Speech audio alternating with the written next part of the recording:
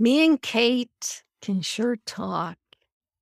We've spent more than 2 hours together now in this our third conversation. And I love talking to Kate. And it's like we said in the first episode, there's something in the chemistry of what it is that we do that brings out these lovely rants. So she gets a thread and just kind of does something with it. Today, part of those threads has been coming together as a nation. Speaking about Canada Day, that was celebrated just 6 days ago in Canada when we were recording this, which then led us into all sorts of weird stuff about chauvinism, toxic masculinity, and femininity. And do we really like applying that label, which then led us into identity politics? And what's an identity? And when can I use that? And when can't I? And who's allowed to ask what questions? Because questions are really, really important. So dive in with us and have fun.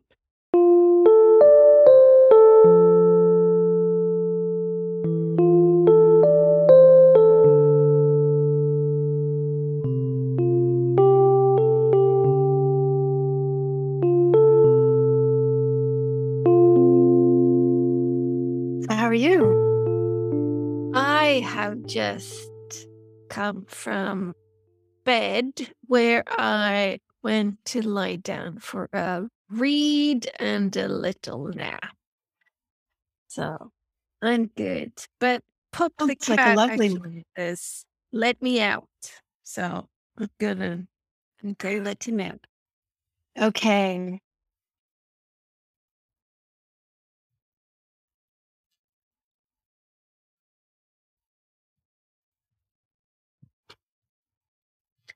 That's what he will say.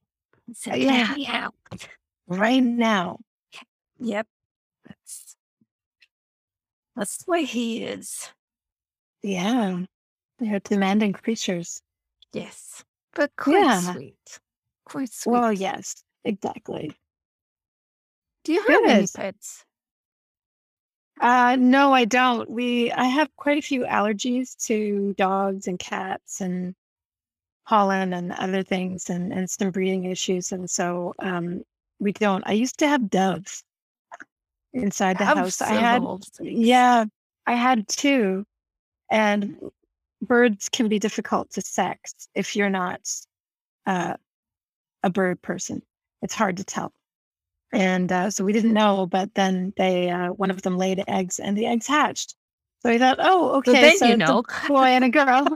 Yeah, and they made a baby, and they're so lovely. I would let them out sometimes in various somewhat constrained parts of the house, and doves aren't great flyers, but they're ground feeders. So they love to just walk around, and I would throw seeds on the ground and they would just have the loveliest time.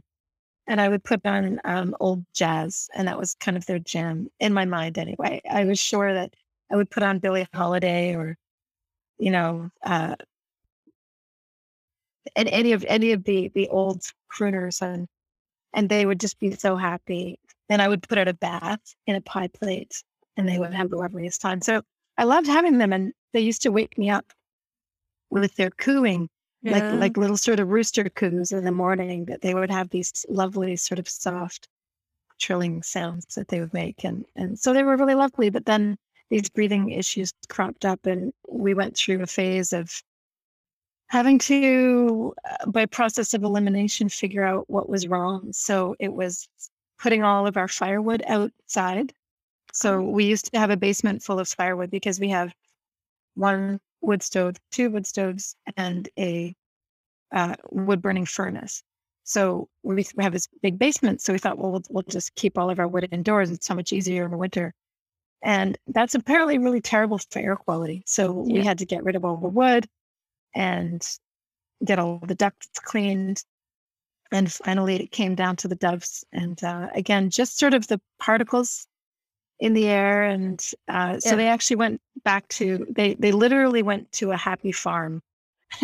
That was not just a story that you tell a kid about the magical place that their pet has suddenly disappeared to, but we took them back to where I got them. So I got 2 doves from the farm and I brought back 3. So Well, they got a yeah. good deal then.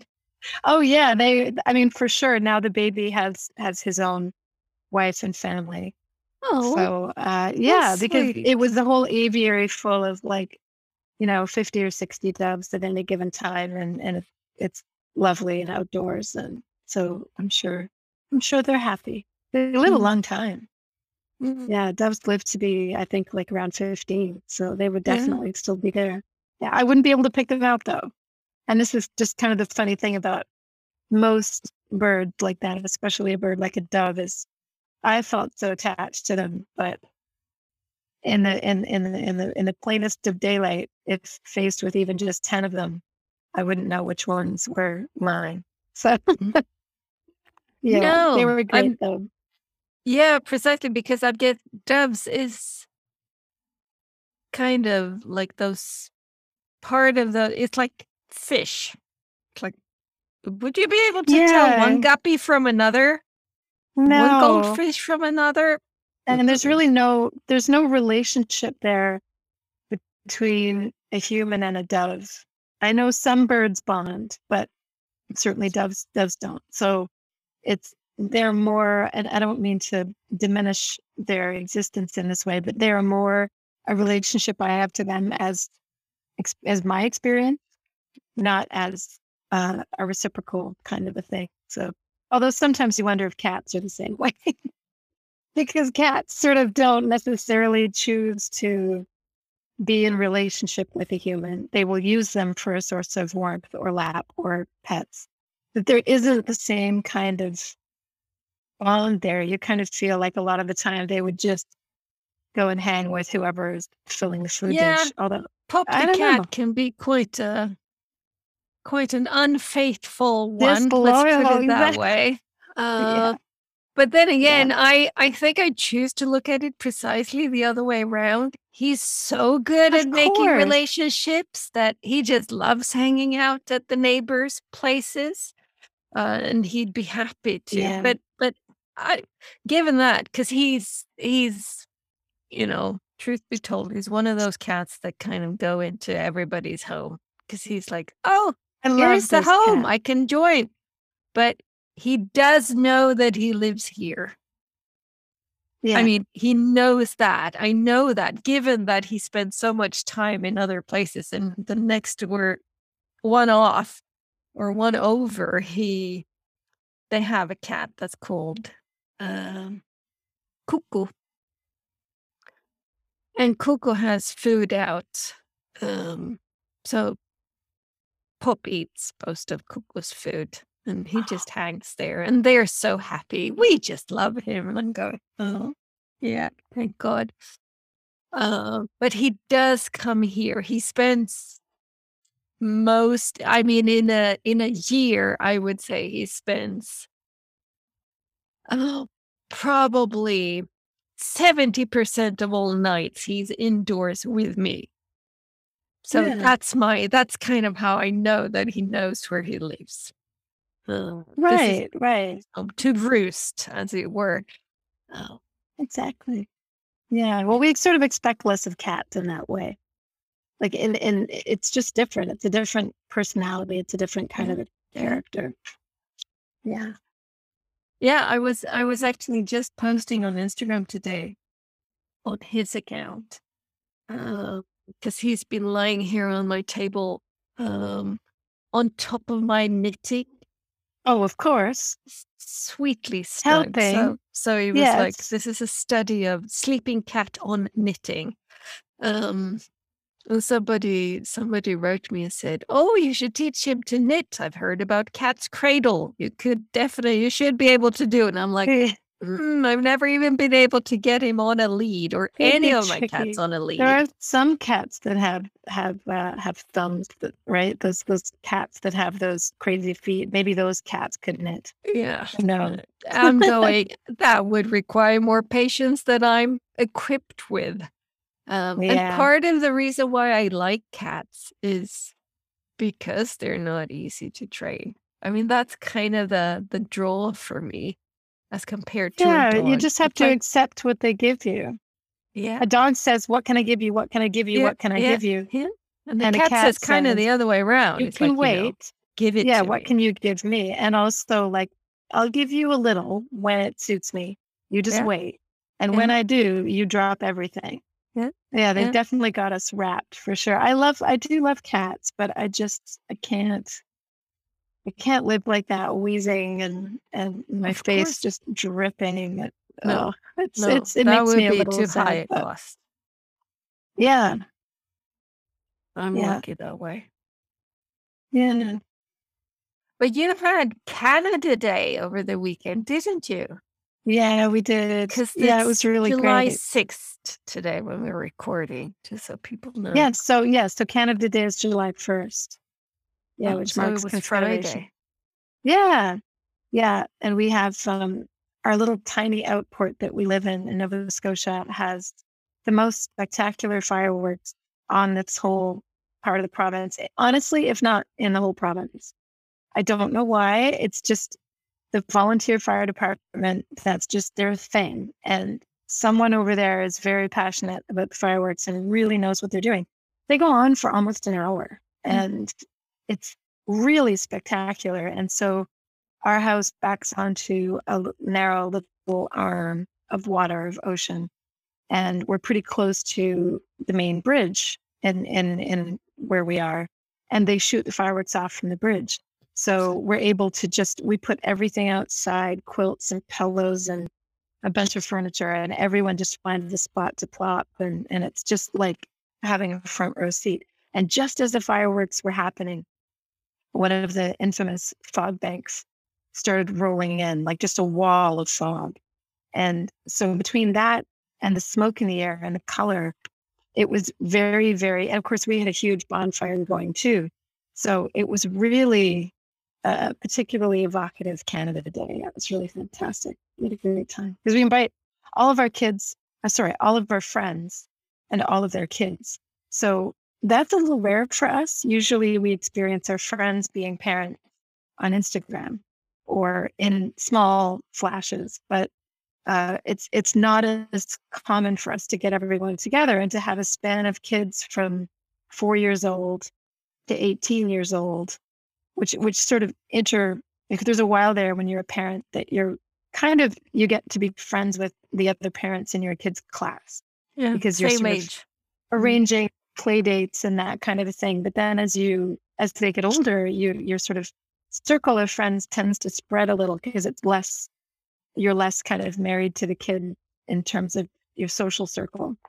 And so it's really cool to meet everybody's kids and see them running around. And I have 4 different tickle trunks. So that's the Canadian speak for costume collections.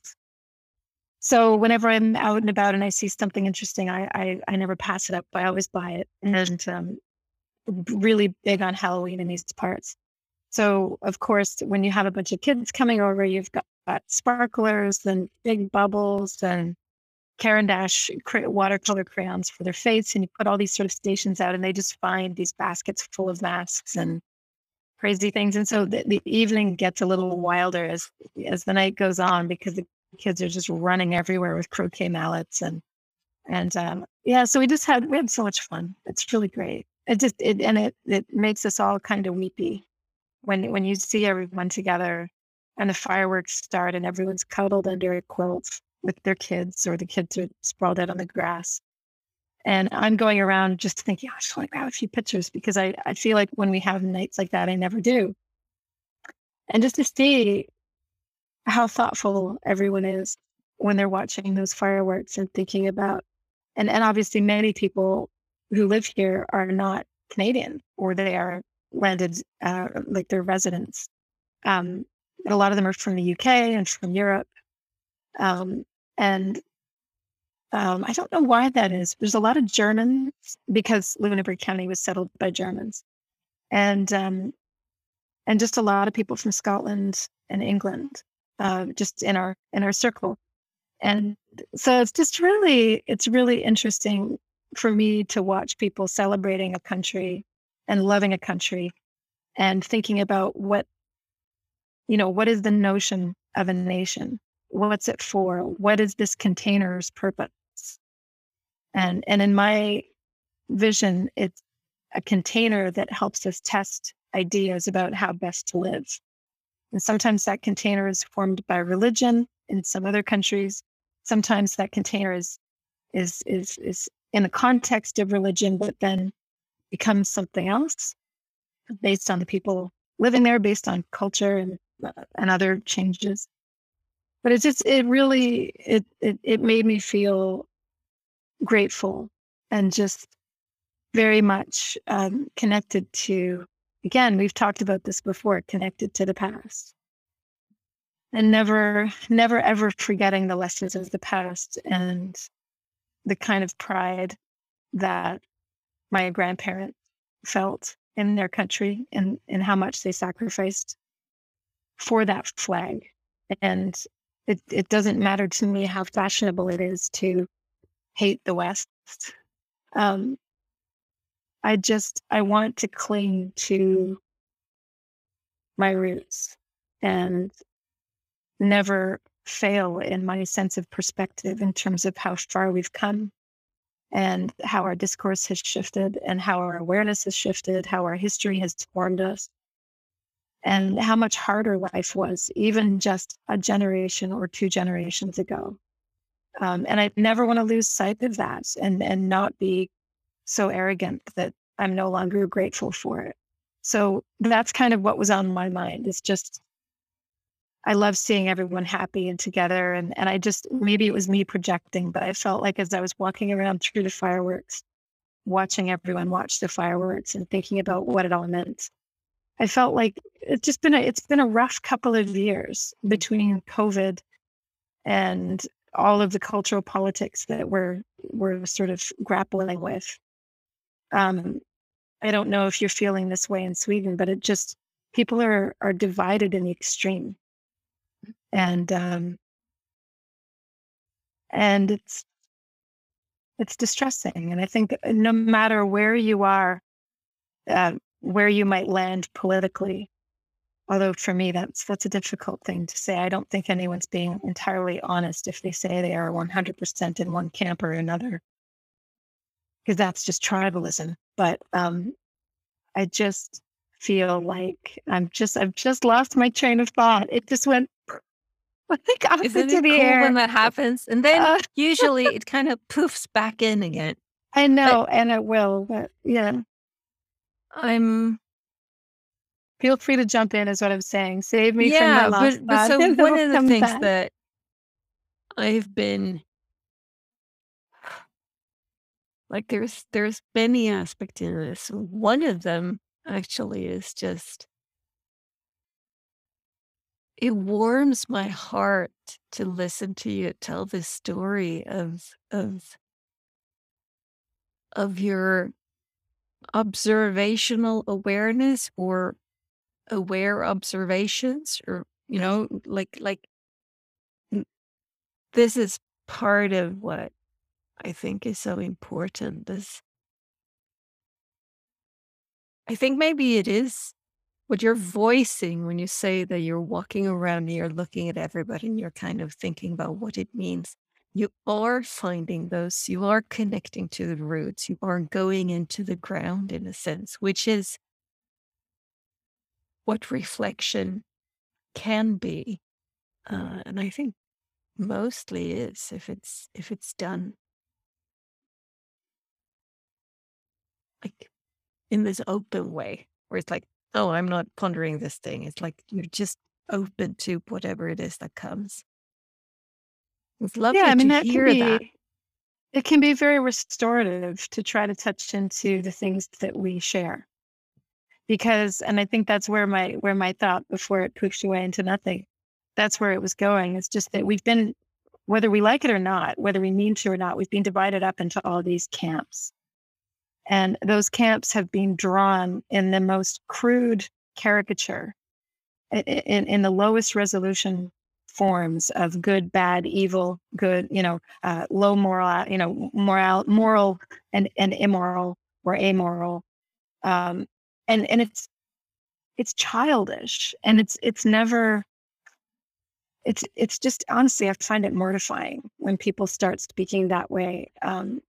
And I think in walking around and observing everyone, I wrote about this a little bit. I don't know if it'll really even mean much to you in Sweden, but it got me thinking about the Tragically Hip, which is probably Canada's, at least to Canadians, the preeminent kind of best known band. And the Hip, like, you couldn't go to a party if you, like, I graduated university in 95, was it? Yeah, 1995.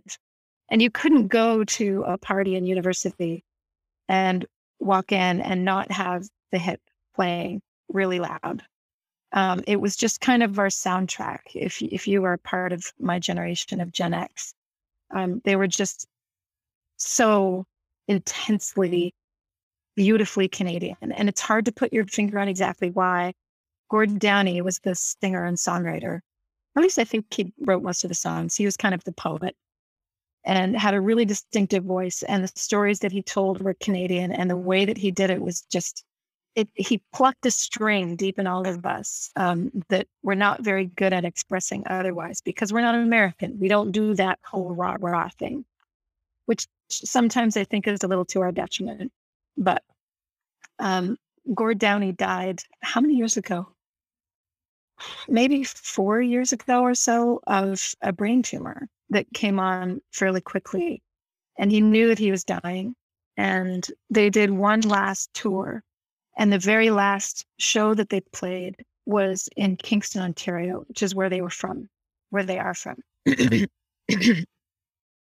And they performed this show and they live streamed it all across Canada so that everyone across Canada could watch. And so everyone was not only watching for themselves, which you could, but they were going to clubs and stadiums and open air venues to watch together on the big screen, and dancing and singing along. And I'm going to get like weepy if I even talk about it, but there are video clips of, I think there's a video clip of a song that they did called Ahead by a Century, showing everyone across the country, in Nova Scotia and Manitoba and BC, up north, of all of these people singing in unison to Gord Downie as he said goodbye.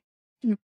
And how much, and of course, everyone singing along, I think, if my memory serves, was part of my generation, was probably, in their 30s or above. And I was thinking as I was walking around on Canada Day and remembering seeing the Tragically Hip perform at Thunderbird Stadium. I'm so going to be so embarrassed if I get that wrong. At the stadium at UBC in Vancouver, Thunderbird. I'm like, my wires are getting crossed. I think it might be that. At the big stadium at UBC out west. And somebody put me up on his shoulders, and just a friend of mine.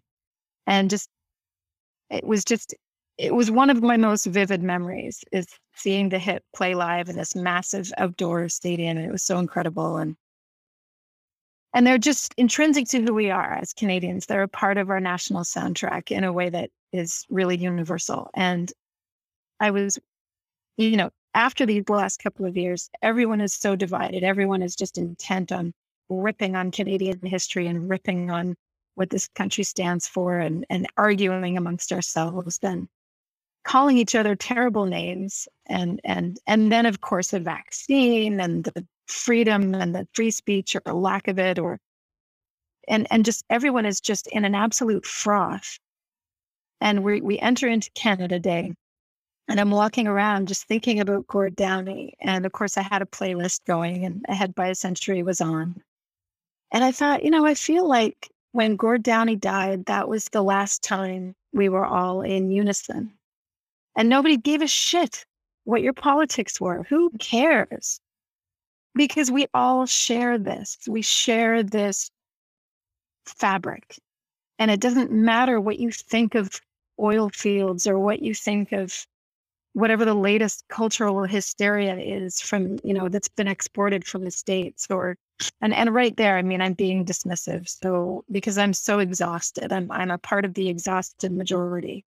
So I'm saying it in a dismissive way because I think it has served nobody, even the people it intended to serve. And that frustrates me.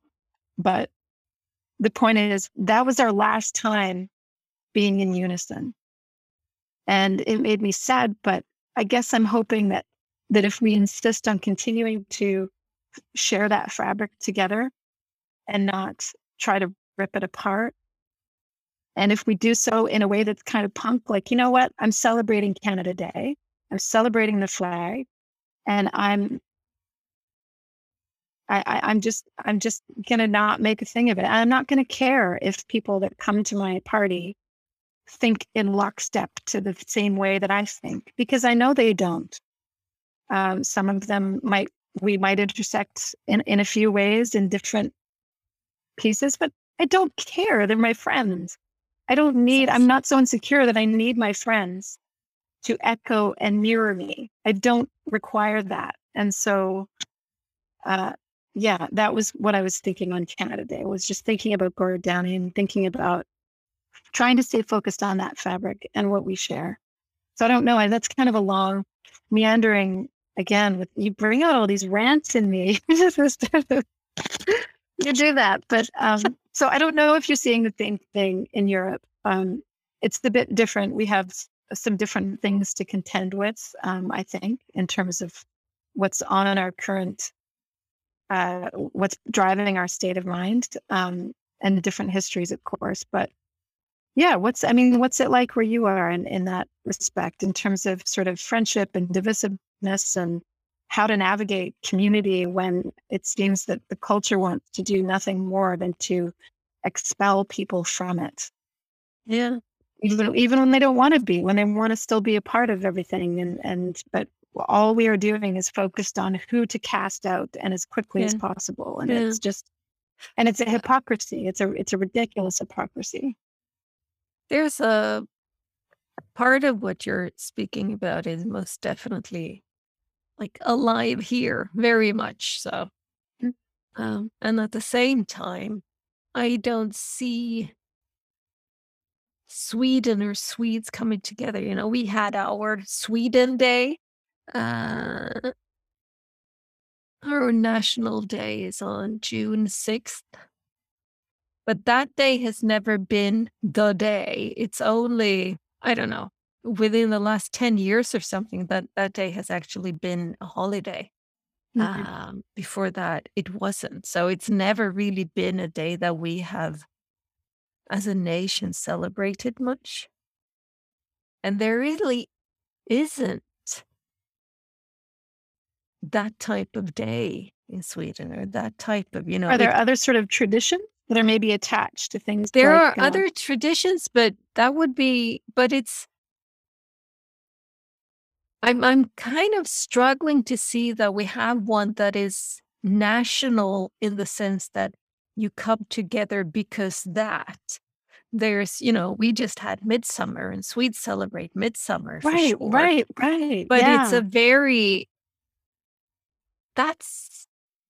it isn't about Sweden or the flag or nationality, or it's like, and it's a very, I think, personal, private, or, it's the family, or we do this with our friends or something. So it has a different quality to it, at least in my mind. But we have election day coming up in September. It's coming up on 4 years with the current government, and then it's election year. Yeah.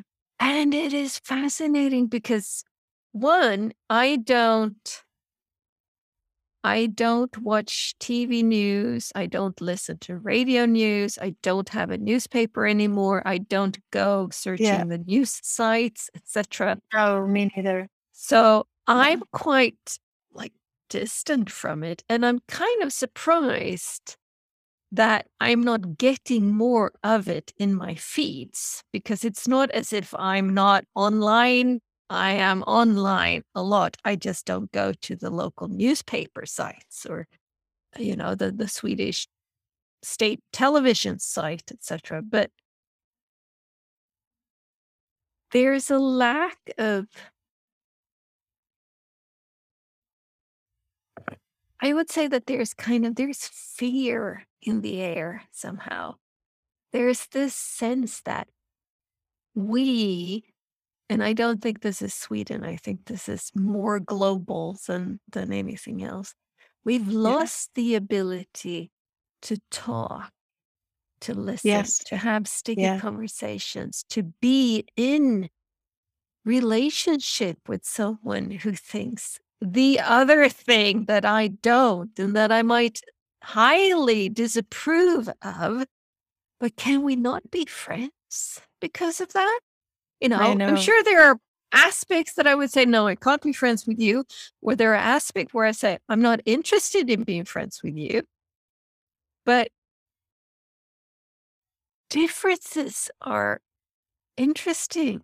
Conflict is life affirming because it shakes things up and it makes me go, either I get more convinced in what it is that I believe, or you can Mhm. rattle me and I can start to shake in my belief and start to say, maybe I've been wrong. Maybe I've changed my mind.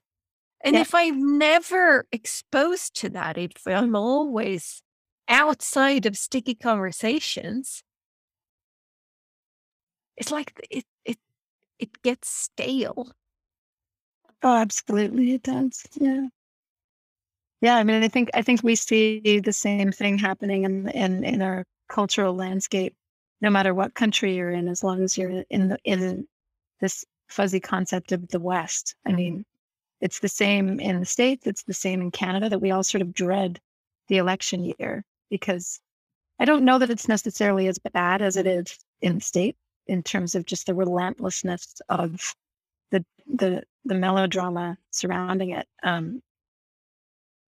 But it's it is tough to avoid, for sure. And so kudos to you for, you've obviously trained the algorithms to not bother you with it, which is a good thing. Yeah. I don't watch the news anymore either. I have I mean, much like the conversations that you and I are engaged in, I much prefer to get information from long form.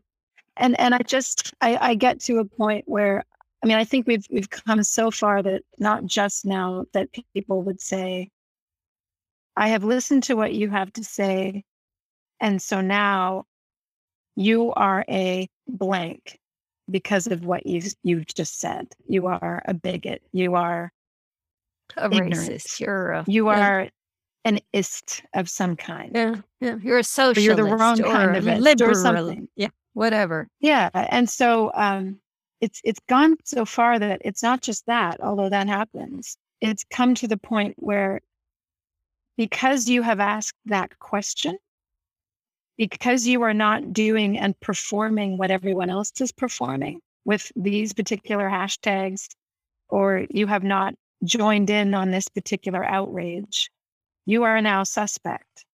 And I've actually had people say to me, how can you not understand that you can't ask that question? You're not to do that.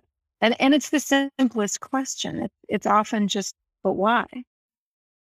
Explain to me exactly why. And people can get extremely agitated Yeah. when you probe, when you just say, when you're just not automatically in lockstep with whatever's fashionable. And so it's that is it's not just the demonizing of the wrong answer, it's the demonizing of the wrong question.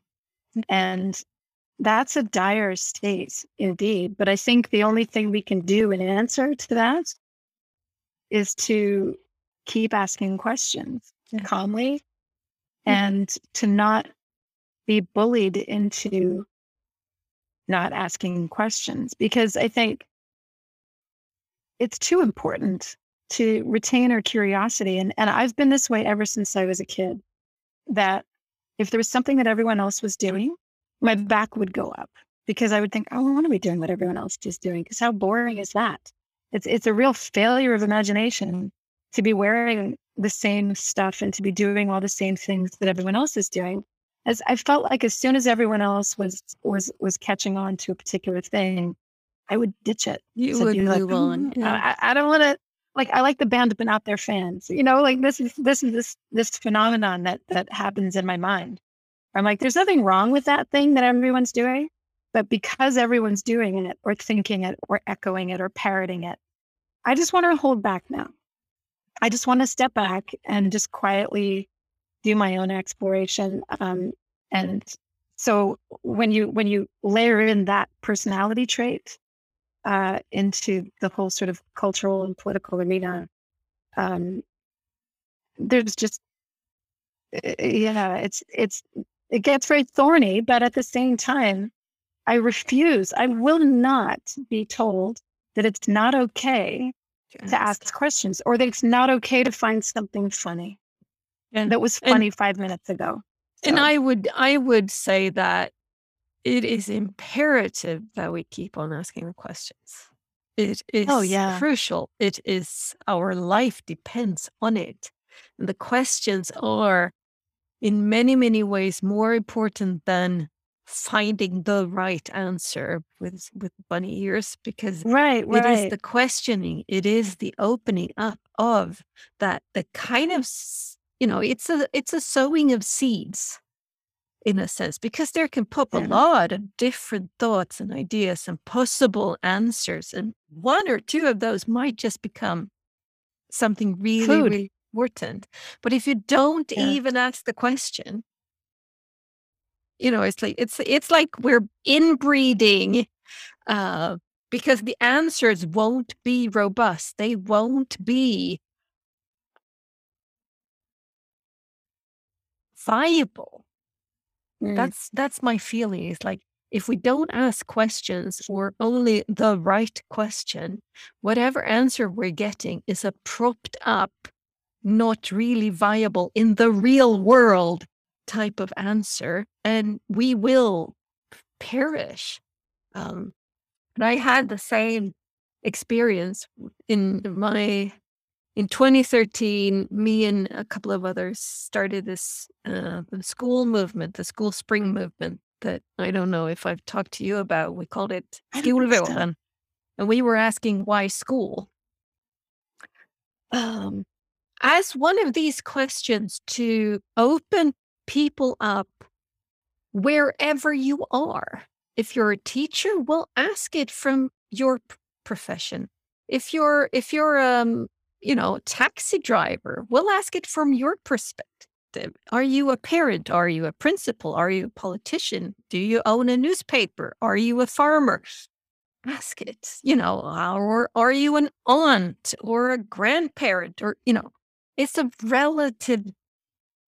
It's an important question to ask. One that I would say that we haven't asked properly for almost 150 years. 150, 160 years. In the 1850s, Sweden really did ask that question and set up the school system that we have today, or the basis of the school system we have today. Since then, there's only been minor shifts to it. There's not been this, let's bring it home. What's the answer today? Or what are the answers? But one teacher said, you can't ask that question. And I go, why can't I ask that question? And she said, because school is inevitable. And is like, no, school is not inevitable. School is a construct. Yeah. We have made up school. There has been humans on the face of the earth for millions of years, or at least hundreds of thousands of years, without school. It's like, no. You can't ask that question because you are not of her elite status. Exactly. She went to university to study school. Yep. So you are not qualified. You do not have the lived experience to be able to comment. So you need to sit down and consume and shut up and take the training that we are bestowing upon you. And that is happening everywhere, where we now have this thing where only the academic elite are sort of able to tell us all, the stupid, ignorant masses, what's correct, what's right, and it's a type of identity politics. Where, of course it is. Yeah. Where it's like, I can't ask that question because I'm not a teacher. Like, I can definitely ask that question. And my response to it is, school is most definitely not inevitable. Learning, however, is we learn. That's what we do. We wouldn't be what we are if we didn't learn. So that's something completely different than school. That could be any number of things. I mean, that can be apprenticeships, which is something that we've really lost. And it can just be living. Yeah. What's the main form of learning? It is observing and copying what others do around us. This is what kids do. This is why they, mess about with pots and pans in the kitchens, because they see someone messing about with pots and pans and they want some pots and pans for themselves to figure it out. But one of the other things that was also very, very a common experience during the 3-4 years that this movement was really, really active, and that was guilt by association. So just what you're saying about you even asking the question, or you even not condemning something, means that you are guilty of the same thing. Of course. Which makes me go, oh man, this is equally dangerous territory. It's so embarrassing. We don't want to go there. It's so cringe.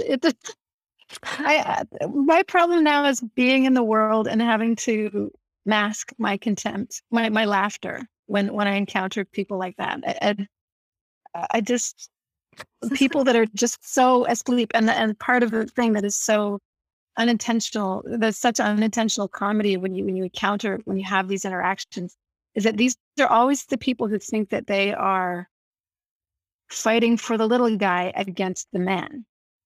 But I'm looking at them and like, no, you're the man.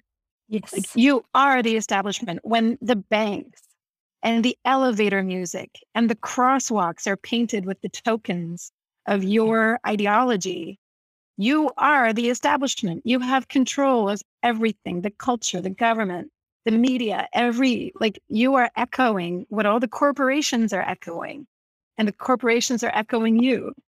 There's nothing punk about what you're saying or doing right now. You are simply pressing your thumb down, often on people who make a lot less money than you do, because we love any reason to hate the working class, because, for being unfashionable, for getting their backs up, for not, for listening to their intuition and their common sense, and for asking the wrong question. These people always think that they're just bravely, stunningly breaking new ground. And it makes me sometimes burst into laughter like a sneeze. Like, you've got to be kidding me. How can you not see what you represent? And the only thing that I could think of is that, I've sending my kids to school and having them come back as young as when they were in grade 5 or grade 6. And they would come home and go, "You wouldn't believe what the teacher said today." And I'd be like, "Hit me with Give it it to me." Yeah. And we would just laugh together, because kids now are growing up literally with the man in their classroom telling them that they are oppressors, or that they're victims, and it's nothing more than religious incantation. it is like just teaching the kids to just be obedient agents of what they're being sold as some kind of revolution, but it's ultimately control, corporatization, consumerism, Which and is keeping the people answer to why school, and it is still right, the answer to why school. That is why the school systems that we see popped yeah, up in 100, 150, 180 years ago, is that. And it's still that. So just yes, of asking the course, question, yeah. who's benefiting from us making kids into parrots and just parroting whatever that we feed them? Who's benefiting? And you go kind Yeah. of, ugh, ugh. Yeah, I know it's really slimy to think about because I think of that. I think about that when I see the corporations invoking religion as well and making those incantations and pushing these narratives on us constantly wherever we go or in media. And it's I don't know how we walk it back other than to laugh and other than to know and to have faith that our kids are growing up getting this drilled into their heads just as much as in the 80s, kids were in high school being told that, ZZ Top was the devil's music or whatever else it was that they had to, that rock and roll was going to make them turn violent or something like that, or that Michael Jackson's Thriller video was going to turn them into demons or something. I don't know. It's the same. I mean, but then the establishment wasn't saying that, but religion's worse saying that, I suppose you could say. Yeah. But kids are going to grow up naturally pushing against the establishment. Yeah. And this is what the big mistake that the establishment has not yet understood is that you are just showing more and more of your ridiculous underbelly to these kids, and they're already laughing at you because they know a power center when they see it. And it's you. They're looking up at you. They're looking at what's on the billboards. They're looking at what they see in the media and what they see on internet ads, what they see on TikTok. And they're just like, here we go again. Like, which is refreshing to me. And I think I have a lot of faith as long as they can get through the vulnerable part of growing up without taking on the indoctrination of a lot of these narratives that started out with good intentions, but that have now sort of morphed into this clown car of really, really toxic sludge. And I would love to, you see more of our kids kind of just bypass around it and grow up healthy and stay and shake off all of this victim oppressor mindset and shake off. Honestly, progressivism is pushing in a direction that's regressive. It's reinforcing stereotypes. It's reinforcing racism. It's reinforcing all of the stuff that feminism was trying to shake off, or that the human rights campaigns of the past were trying to shake off. And we don't want to go back. I don't want to go back there. Mm-hmm. I like to wear shit kicker boots and old man coverall, and I like to wear a pretty dress. So I will not have you telling me that I am traumatized because I am one thing or another thing, or that I am sort of exotically wise because I am female versus male, or that I don't lie, that I should always be believed. No, I don't need to be treated special because of my immutable characteristics or how I was born or where I was born. And I also don't need to be treated in any way that is automatically demonized for any of those things. I thought we were past all that. And we're not. So Mm. I just remembered last time we stopped at femininity and masculinity, and me and Dominic were in the sauna at Kallis in Malmö on Monday. And on Monday, the first Monday of the month, it is Queer Day, which means you can go wherever. You can be a lady in the men's side and the man in the ladies' side and whatever. Is this everywhere. The first of every month? The first Monday of every month, it is Queer Day at this place. So we go there on the first Monday because then we can be together and be in the sauna and go in the ocean and whatnot. And Okay.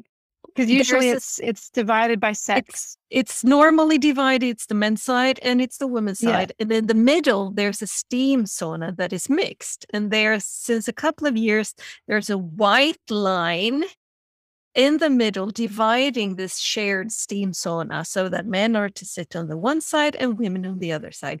But on queer day, there just are so that no I'm men clear. and women. Yeah. Right?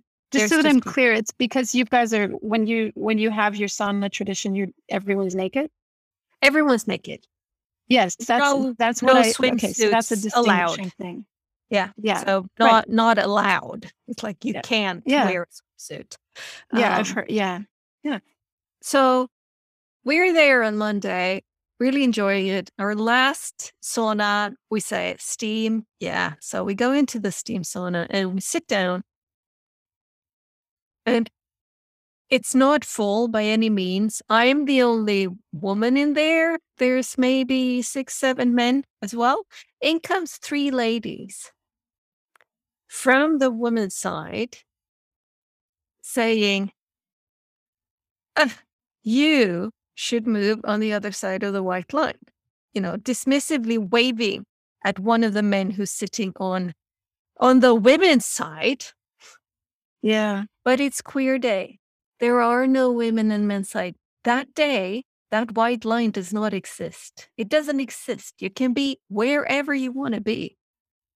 And we were talking about it later because it's what she did. That's chauvinism. It's like she was dismissive in such a way. It wasn't, could you make room so that we 3 friends can sit together? Everybody would have, scuttled over and made sure that they can sit together. But she was so dismissive, and it got us thinking about this difference. But it's okay, and it's even a good thing today to speak about toxic masculinity. That is, topic of the day. It's on everybody's lips. But we don't speak about toxic femininity. Yep. We cannot. No, never. Oh no, must not, because we can't question. It's like that's not a thing. It's like, yeah, heck, it is. It sure is a thing, because it is as much of a thing as toxic masculinity. It exists. It's there. It is. Oh yeah. It is a reality. Yeah, absolutely. I mean, there's a lot in there that I think there are layers of different patterns and sort of cultural zeitgeists that are threaded together in this little scenario that you've outlined. And I think, it only just leaves me with more questions. Like, did those women know that it was queer day, or did it catch them off guard? That could have been the case. And I can see one of them came in. There was a 4th one, and she came in from the men's side, so they knew. Yeah. Huh. Well, I mean, I know. I don't know. Yeah, I mean, there's no question. See, to me, I guess I feel like there's so many mixed messages. So feminism would tell us that women are oppressed by men. Men commit, 99% of the rape, 98% of the murder. So we are vulnerable, and sex is a real thing that changes our bodies and makes us, we're not as strong as men are. We just aren't. And so there's that reality. And there's also the kind of believe all women sort of Me Too thing. And there's also this priority on women being empowered and having agency.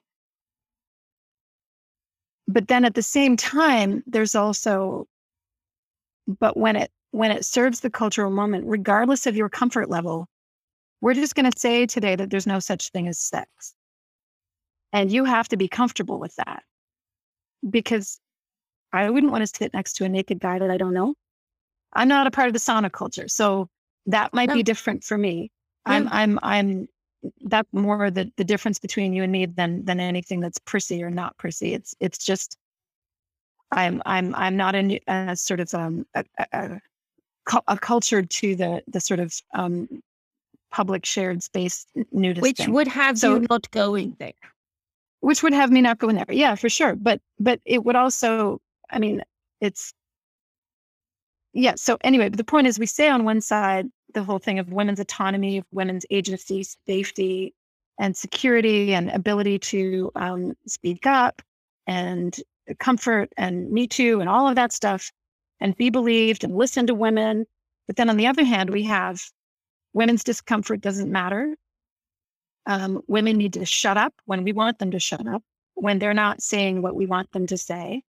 Women need to go along with all of these ideas around what it is or isn't to be a woman, and they don't get a say. You just take it. And so I'm like, you got to pick one. You got to either let women have agency and disagree with you and have a bit of a bitchy moment where they might be like, yeah, I don't want to sit next to a naked guy. I don't know. Or you've got to tell them that no, the establishment gets to tell you what a woman is, or what gender is, or what sex is, or why it should or shouldn't matter to you. I would just say, why was she there on that day? I mean, clearly the whole point of the day was to say that everyone's just going to be intermingling, and that if you're not comfortable with that, then go on Tuesday instead. Yeah. So, I mean, there's always going to be people who are wanting to do this in public about one rule or another rule. And but it's just interesting. Yeah. I can bring it back to the sticky conversations again. Yeah. Because it's, I think what makes a sticky conversation possible and respectful and perhaps even enjoyable in all its stickiness is if I'm open and honest and kind of going in with what I'm experiencing. So again, if this woman had come in here saying, oh, precisely right, owning this thing rather than, and I'm not saying that it's she shouldn't have done what she did. She did what she did, but this is what makes us not able to have the sticky conversations. If she'd gone in and said, oh, this, I wasn't expecting this, or whatever. Or could we just all sit together, my friends and I? Would you mind? Could my friends and I all sit together? Yeah, totally. Right? Totally. So again, what you're saying matters. How you're saying matters. In it is quite interested in this sonoculture at that place, because I can tell you the level of toxicity in the women's side is way higher than it is on the men's side. Oh, I have no doubt. It's what we do. Exactly, right? And I'm reading Rage Becomes Her by Soraya Chemaly. Yes, I think you mentioned that one before. Yeah. Yeah. I've still not come more than 37 pages in it, but one of the things that she speaks to is how men and anger is expected, even desired. It's, boys will be boys, all of this thing. You're allowed to be physical and rowdy, etc. Aggression, that comes from that. Women aren't. So one of the things that she proposes is that as a result, women turn this repressed aggression into this toxicity amongst ourselves. That being one of the reasons, that's one of the outlets we can have. You can have girl gangs ganging up on another one and just totally. And I went, what an interesting hypothesis. Because it's like, that kind of makes sense. Because if boys are boys, then girls are girls. And I'm wondering how much of that is boys and girls and DNA, and how much of that is culture? How much of that is because we have a culture where this is expected or desired or okay, this is expected and desired and okay for the two. I think it's a little bit of both, but I mean, we see the same thing in the animal kingdom, that that males manifest their insecurities through aggression because they have that physicality. They have testosterone, and that causes the aggression to be the primary mode of expression when they are protecting, when they are lashing out, when they are looking to expand their territory or take on a mate or fight for a mate. The physical realm is their realm. And I don't know that there's necessarily an animal parallel that's quite that clear for animals, because we don't get to know what they're thinking and speaking. But we know in terms of humans that women tend to enforce conformity because we are the community cohesion captains. That's what we do, is we want to kind of keep people together, bring people together, unify into groups. And so women police each other by bullying in a way that isn't necessarily physical, but that does no less damage, if not more. We have so much power over each other and over men that has been entirely discounted. But which we is do one it. of the We do reasons it why it's very kind of silly not to speak about toxic femininity of course.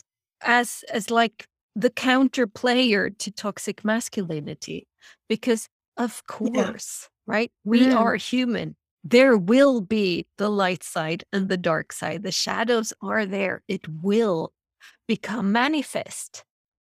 Question is how and what am I doing with it, and how aware am I, and am I kind of taking on the persona of sorts of me being like the teacher who said you can't question schools because it's inevitable. If I kind of go about in the world in this way where I am oozing toxic femininity, but you can't question that because I'm a woman, and hence you can't do that because then you're a so bigot. It's empowered. Or exactly. misogynistic or whatever it is, right? So it's like, yeah. I feel like it's, I'm even tired of the terms toxic masculinity or femininity, because ultimately what it is it's human beings inflicting various different personality disorders upon the people around them. Yes. And it manifests differently for men as it does for women. Women have their cluster Bs that they tend towards: histrionics, narcissism, borderline. And men have their particular avenues of different personality disorders that they tend to slip into. And I think it's like, let's be more specific instead of just saying toxic, because now, like all the other words, hate, violence, all of these words have been sort of have had the rug pulled out from underneath them and now mean something else. Toxic does not mean a man, how a man sits on the subway. No. Like, for God's sakes, there's no woman in the world that fragile, that this, or at least there shouldn't be.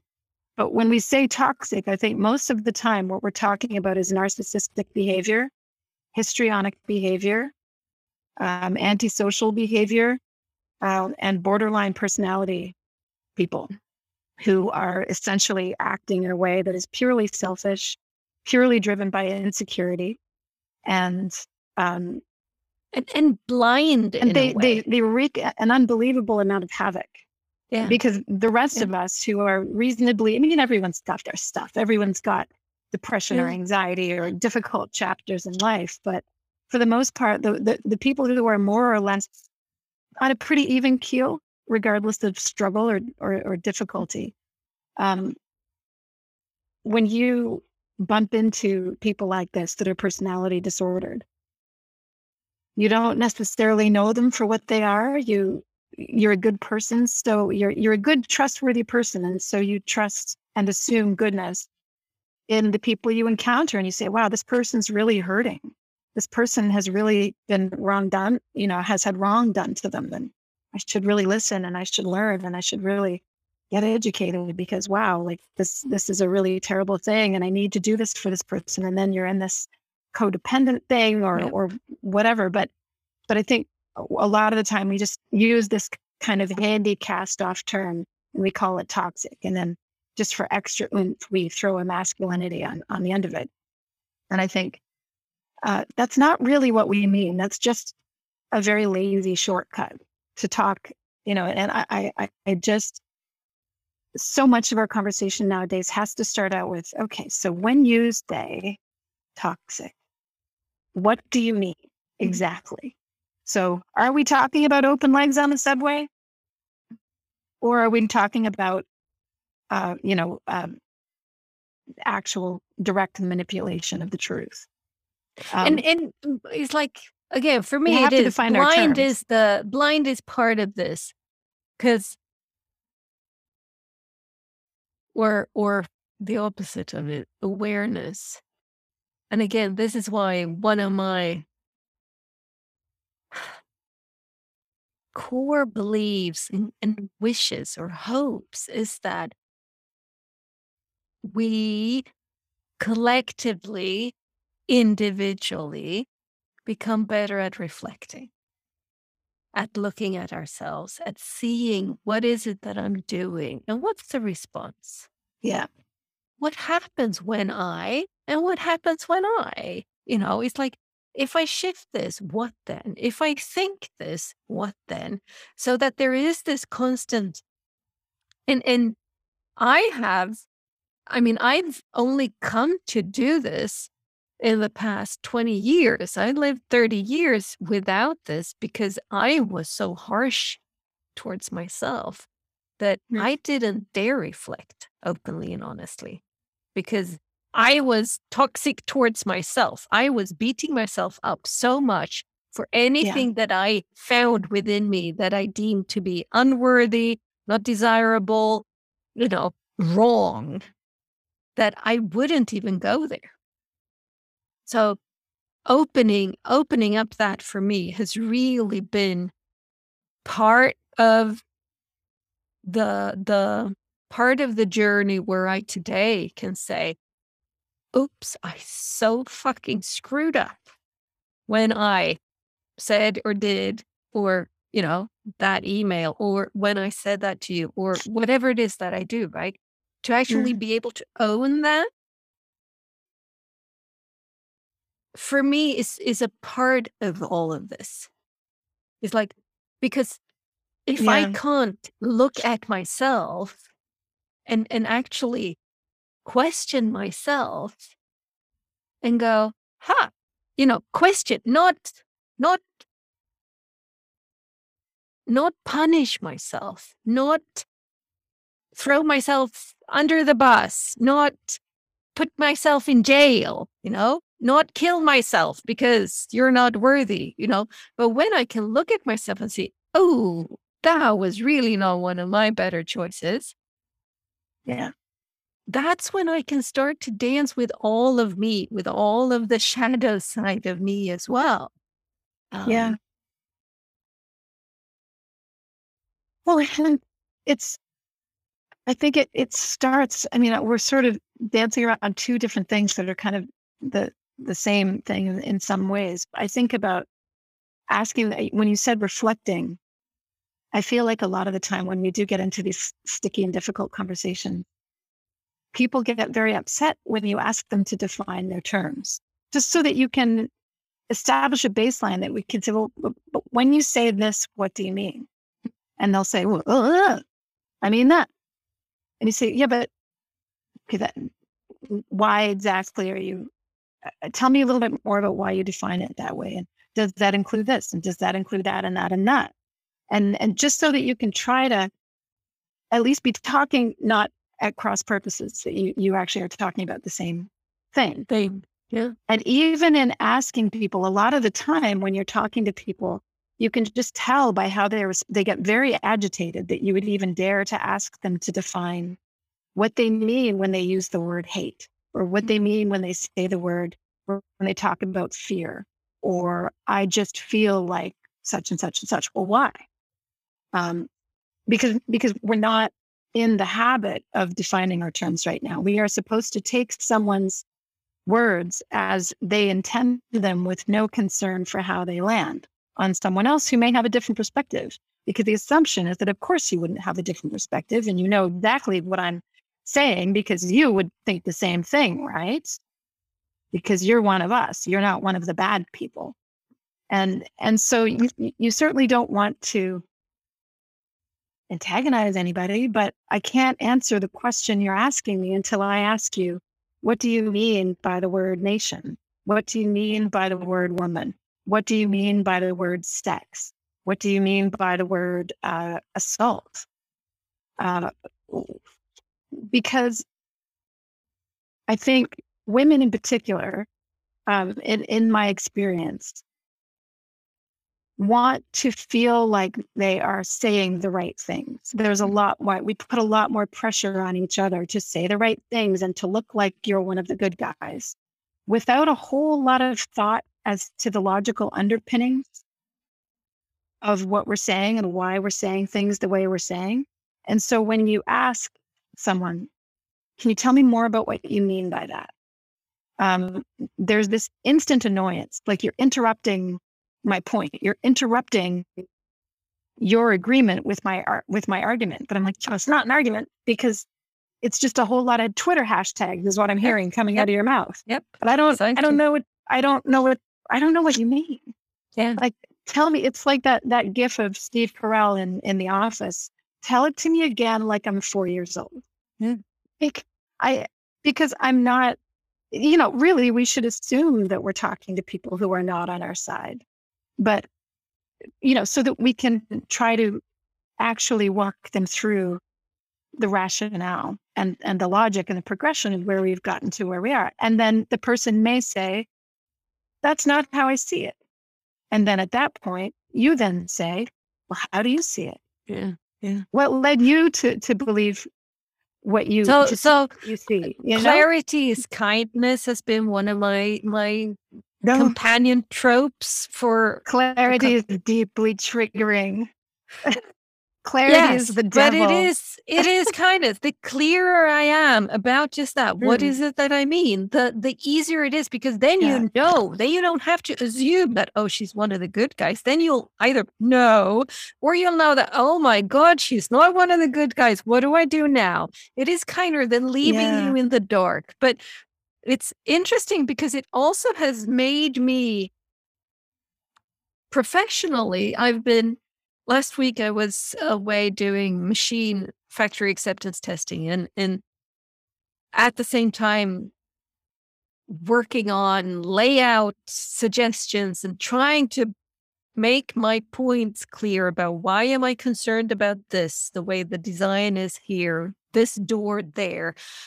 What are my concerns? Because we got some feedback and it was like, we need to clarify more. So just the habit of responding or making my point come across and trying to be as clear as I can be so that, yes, in a sense, I am explaining it as if you're 4 years old, but I'm not being condescending. I'm just trying my hardest to make the language work in our favor. So that you don't have to assume, and I don't have to assume, but rather it's clear and it's tricky. And I've been working this project for almost 3 years, and my clarity, my ability to make my point come across in writing or in speaking has really improved because I've had that as one of my guiding lights. Clarity is kindness. How can I share what I know, what I see, what I experience, what I fear, what I'm concerned about in such a way that you can have a better chance at receiving it? Of course. What it is that I'm actually sending. And I had in the Tankespjan Patreon community, where we have the monthly 90-minute Zooms, we had Mm. the topic of creativity, I think 1.5 years ago, which was so interesting because we have these fantastic conversations where people can just share, and creativity, from my point of view, I wouldn't believe that to be a sticky conversation topic, but you'd be surprised. Mm. Everything can be. Yeah. So it was like, what's the definition of creativity? And I would say towards the end of those 90 minutes, on a collective level, the 10 of us or so that were in the conversation, we could probably have started to come up with a shared definition by then. Everybody can come on and can come in and kind of say, this is what I see, but to make it, what's then a shared definition of it? What's a definition of creativity that all of us involved here can come to? We didn't go down that road, and we would probably have had to have another 90 minutes to get to it. But it also made me see the importance of, like you say, being in the conversation in such a way that I share clearly, as clear as I can, what it is I see. From my perspective, this is it. And you say, from your perspective, is this. Somebody else says, from their perspective, is Yeah. this. So that we, if nothing else, gain this understanding that, oh, yeah, right, I am not the one who's sitting on the answer. I'm just sitting on Mhm. my personal belief, my personal answer. You're sitting on yours. Yeah. Do they overlap? Are they almost identical? Or are they like 3 meters apart? And Yeah. it's letting ourselves stay in those conversations. That can be kind of frustrating, but Yeah. so rewarding. Because that's when it's like, then we kind of have the playing field. It's like that fog bank has just gone away. All of a sudden, you can see the ground again. Yeah. Aha, there's a rock over there. I didn't see that because there was fog. Yeah. Yeah, precisely. Well, I think we enter into conversations like that now, buttressed by hashtags, Yeah.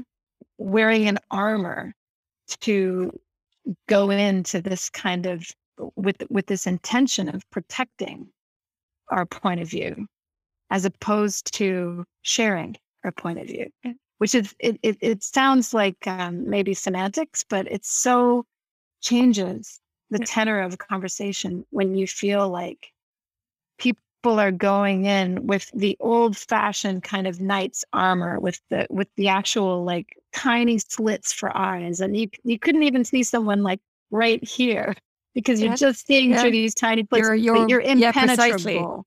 You're And you're the shining knight. You're going to protect everyone and everything, even you, and you're going to put away all the bad guys, and you're this kind of hero. But you also you can't move. Like you can't and if you sneak up fall on down, you can't get anybody. up. If you If you fall fall down, you into the can't get up. water, you'll drown. If you get off your horse, Exactly. you won't be able to get Yeah. on without help. And it's ironic to me that so much of the flavor of the discourse now is all about tolerance, tolerance, tolerance. Oh, I When don't it's, like that of word. course, like everything else nowadays in the upside down world, it's exactly about the opposite. It's about enforcing intolerance. Yeah. Here are all the things you need to be personally intolerant of, and you need to perform that intolerance. You need to make sure that you do it vigorously. You need to make sure that you do it across all these channels. You need to make Yeah, sure that it you do needs it to be at seen. Thanksgiving dinner. It needs to be seen. And when you ask someone those simple questions like, well, tell me more about why you feel that way, that implies that you're not wearing armor, that you don't mind how someone sees you, that you don't mind it's not that you don't care, but you don't mind. And there's a big difference in those two things. When you enter into a conversation with your armor off, and people will look at you like you're clearly not patriotic to the cause, that you're not wearing your armor. And aren't you afraid of getting wounded? Aren't you afraid of people seeing you as weak? Aren't you afraid of people seeing you as being on the wrong side? You're not easily identifiable as being one of us.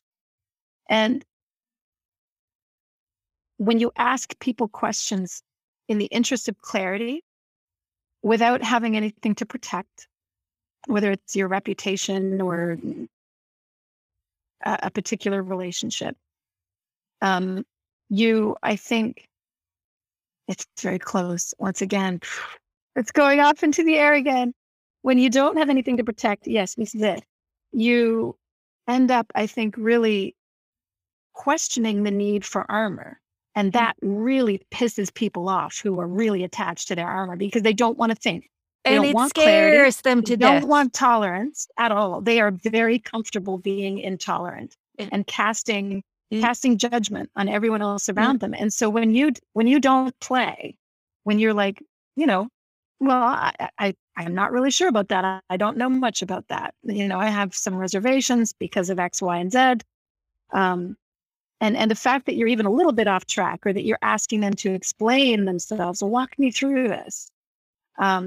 It's extremely, it feels like a confrontation for those people, because you are not just asking them to explain their point of view that they would think should be an assumed truth.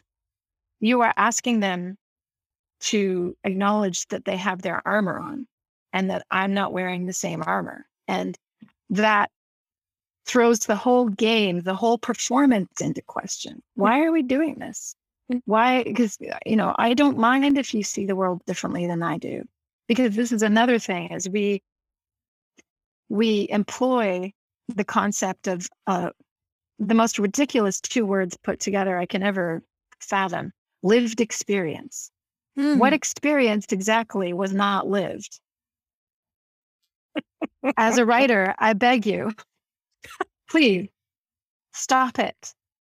Stop. Don't ever use those words ever again, everybody, because anyway, the lived experience, the fact that you would say that your armor is built of your lived experience and therefore cannot be questioned. How can you not see, if you have any logic left in your brain, that my point of view is going to be based on my lived experience? You have to acknowledge that everyone's perspectives, opinions, beliefs, their respective truth or lens on the world is based on what they have experienced to this point in their lives. Yes. They have different information than you do. But you have the wrong lived experience. That's the wrong one, Kate, because mine is the right one. I know. Yeah, it's. I am at the point now where I've come and done enough that my armor is off, and when I see someone behaving in that way, I just think, oh, honey, like it doesn't make me feel as frightened as it used to, because I used to think I'm about to lose this friend, because I can smell the intolerance in the air, that I can smell, that they can smell, that my lived experience has. I can't believe I just used that word seriously. Now it's in my head. Ah! Get it out. So I had in the point is I don't feel that way anymore. So in the winter, I had in one of the therapy sessions with Dominic,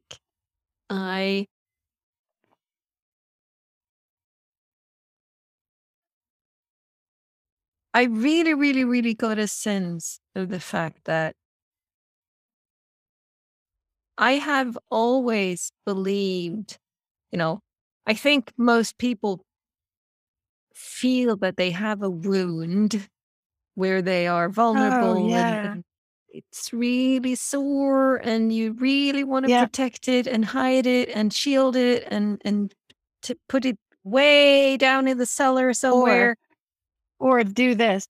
Which with the is wound. precisely the thing that I realized in that session, which was Mm. it's not to be hidden away. That's what I front with. If I front with my wound, if that's what I come bearing open, shit, the connection that's possible, shit, the Oh level of yeah. honesty Yeah. that can open up, and shit, it can scare the hell out of people for sure that have their wounds so deeply down in their cellar. But that's like, so all of a sudden that totally shifted the way that I look at me and the way that I look at the world, actually. Is like, okay, so when I feel extra vulnerable, when I feel that, okay, we're really approaching what is my core wound, that's a signal that I'm on the right track, not the wrong track. I'm on the right track.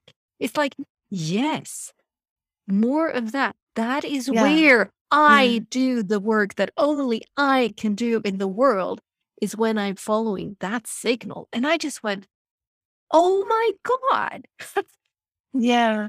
because I can't do that and wear armor. Does Yeah. not compute. It's not possible to do that. How does that jive with, I think, both of our contempt for identity, though? So I, and stoicism, right? This is the thing. Everything you're saying, I'm listening to, and oh God, totally, totally, totally, yes, yes, yes. But at the same time, people who come forward into a conversation holding the Gollum's ring in their hand and saying, "This is my pain," equals, "This is my credibility. This is why I am not to be questioned. This is But my that's not it, victimization. though. This is my That's not oppression." it, No? though. For me, that's Okay. not it at all. For me, it doesn't Mm, say I'm not to be questioned at all. For me, it's basically just yeah. say, here I am naked. Yeah, no, I wasn't Here saying that you were I saying that, am. but I think Yeah, yeah, people but I mean, employ it in that way that's where they come forward kind of trauma first, pain first, and it becomes the thing that yeah, enters the room before they do.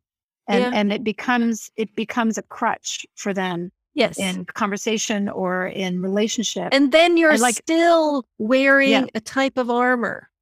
Then you're exactly. I still know. not it. Then you're still not, because again, I think that you Yeah. have to be naked here, as a Hmm. metaphor. It is that. It is when I'm naked and in a sense, we are all born with that wound and of that wound. We come out of a mother's womb with an umbilical cord attached to us, Yeah. and that's where the wound is. We are that, it comes there. We are born with it. It's us. And I don't think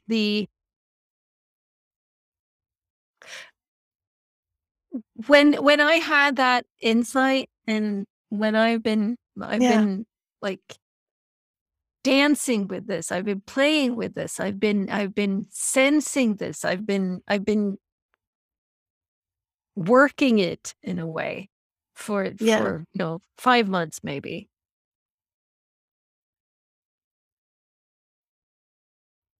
It is the feeling that somehow I'm shedding all of my armor. I'm dropping all of my weapons. Yeah. I'm letting go of that. Yeah. So am I vulnerable? Heck yeah. But am I Yeah. powerful? Heck yeah. Right. Right. In me. Yeah. Hmm. Yeah. I'm doing a lot of thinking about this exact thing lately because obviously I lost a child, 15 years ago and wrote a book about grief and what I went through and founded a community for um, parents of bereaved parents, basically. And I wrote a lot about it and I thought a lot about it in terms of how what vulnerability is versus people wearing armor in the way you describe who had infant loss and never spoke of it again. And uh, versus people who were kind of openly bleeding, which is the way I thought of myself. Even though I was doing really well, but at the same time, I would not forget about it. I would not, um, it's a profoundly disordered thing to have to go through when people have seen your pregnant belly and they thought you had twins and there's only one baby in the stroller. So that's something that you're almost forced into vulnerability with a loss like that, because everyone knows you're pregnant with twins, and it's not something you can keep to yourself. And I am now, 15 years later, something totally unrelated has come up for me that's really deeply wrong with my body. And I'm looking for Jocko Willink, as opposed to, because it's something that, at least so far, you wouldn't know it to look at me. And so I'm in this kind of zone where I think I could keep this to myself. Why tell people? Because I don't know how I feel about it yet. Well, I do know. I'm scared as fucking hell, because I don't know yet what I'm going to be capable of in the future, what the future looks like. To be fair, we never know. None of us know that. Sure. But there are people out there that have what I have been confirmed to have, who hashtag the fuck out of it. And they go out into the world and they label themselves as what they label themselves as. And it becomes this journey that they document that they're on. And I look at that and I think, how is that different from what I did when Liam died? I don't know. Like, I don't know why. I feel like I've had to tell people here and there, because they're like, why aren't you drinking? Have a beer, have these French fries. Why aren't you eating this food? Why did you bring a little baggie of freaking carrot sticks to the party? And so there's been a few moments where I'm like, I just have to tell some of the people that I socialize with a lot, because it's so apparent that my behavior is so different. Because I'm trying to give myself the best shot I can. But there are people that I've known for decades, for my whole life, that don't know.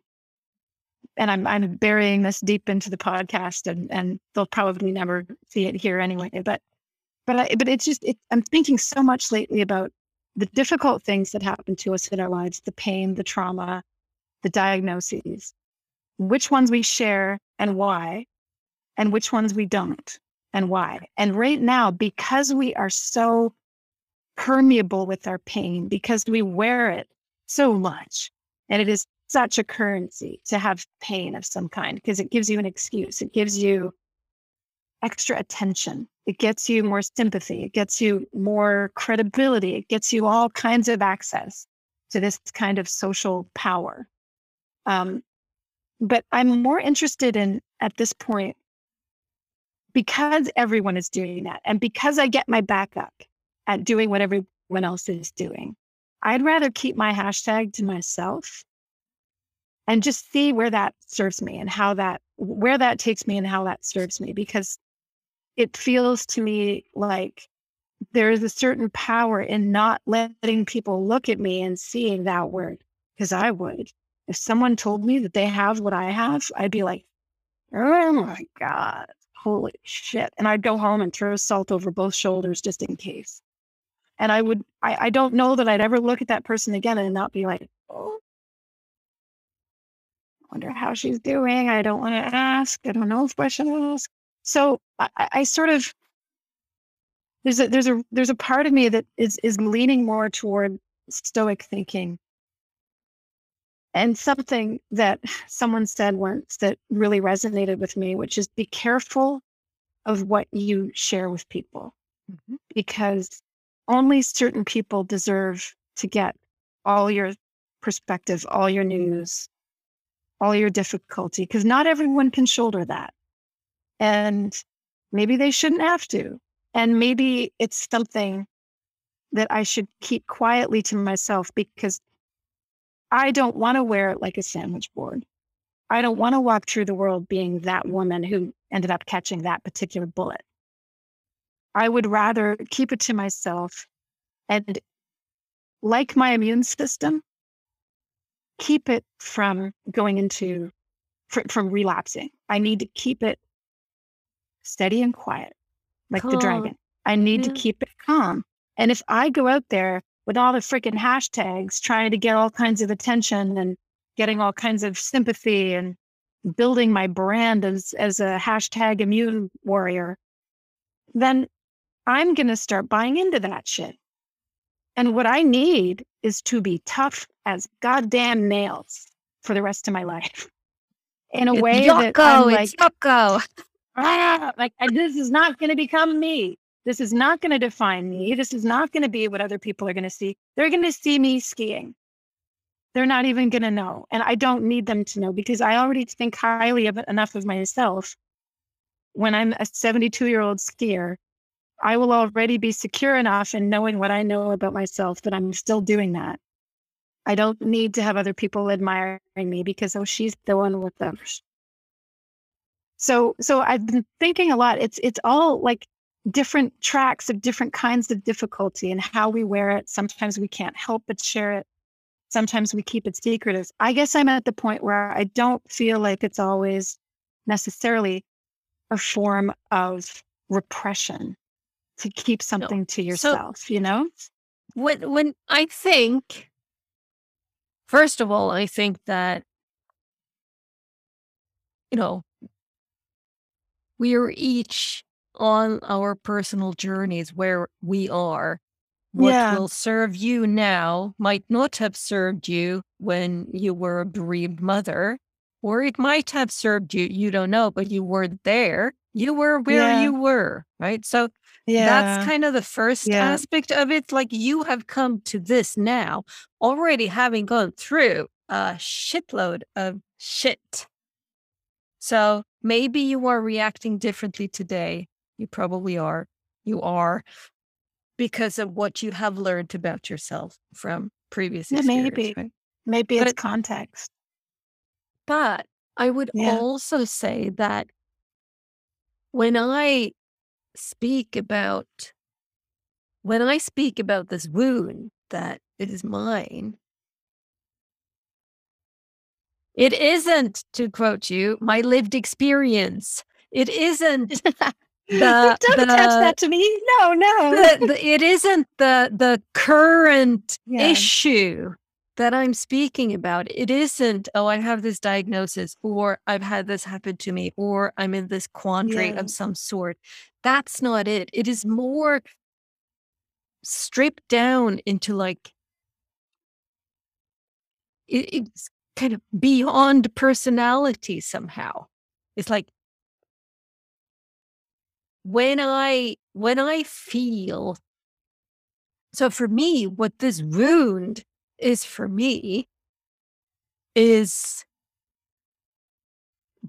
I feel it when I am connecting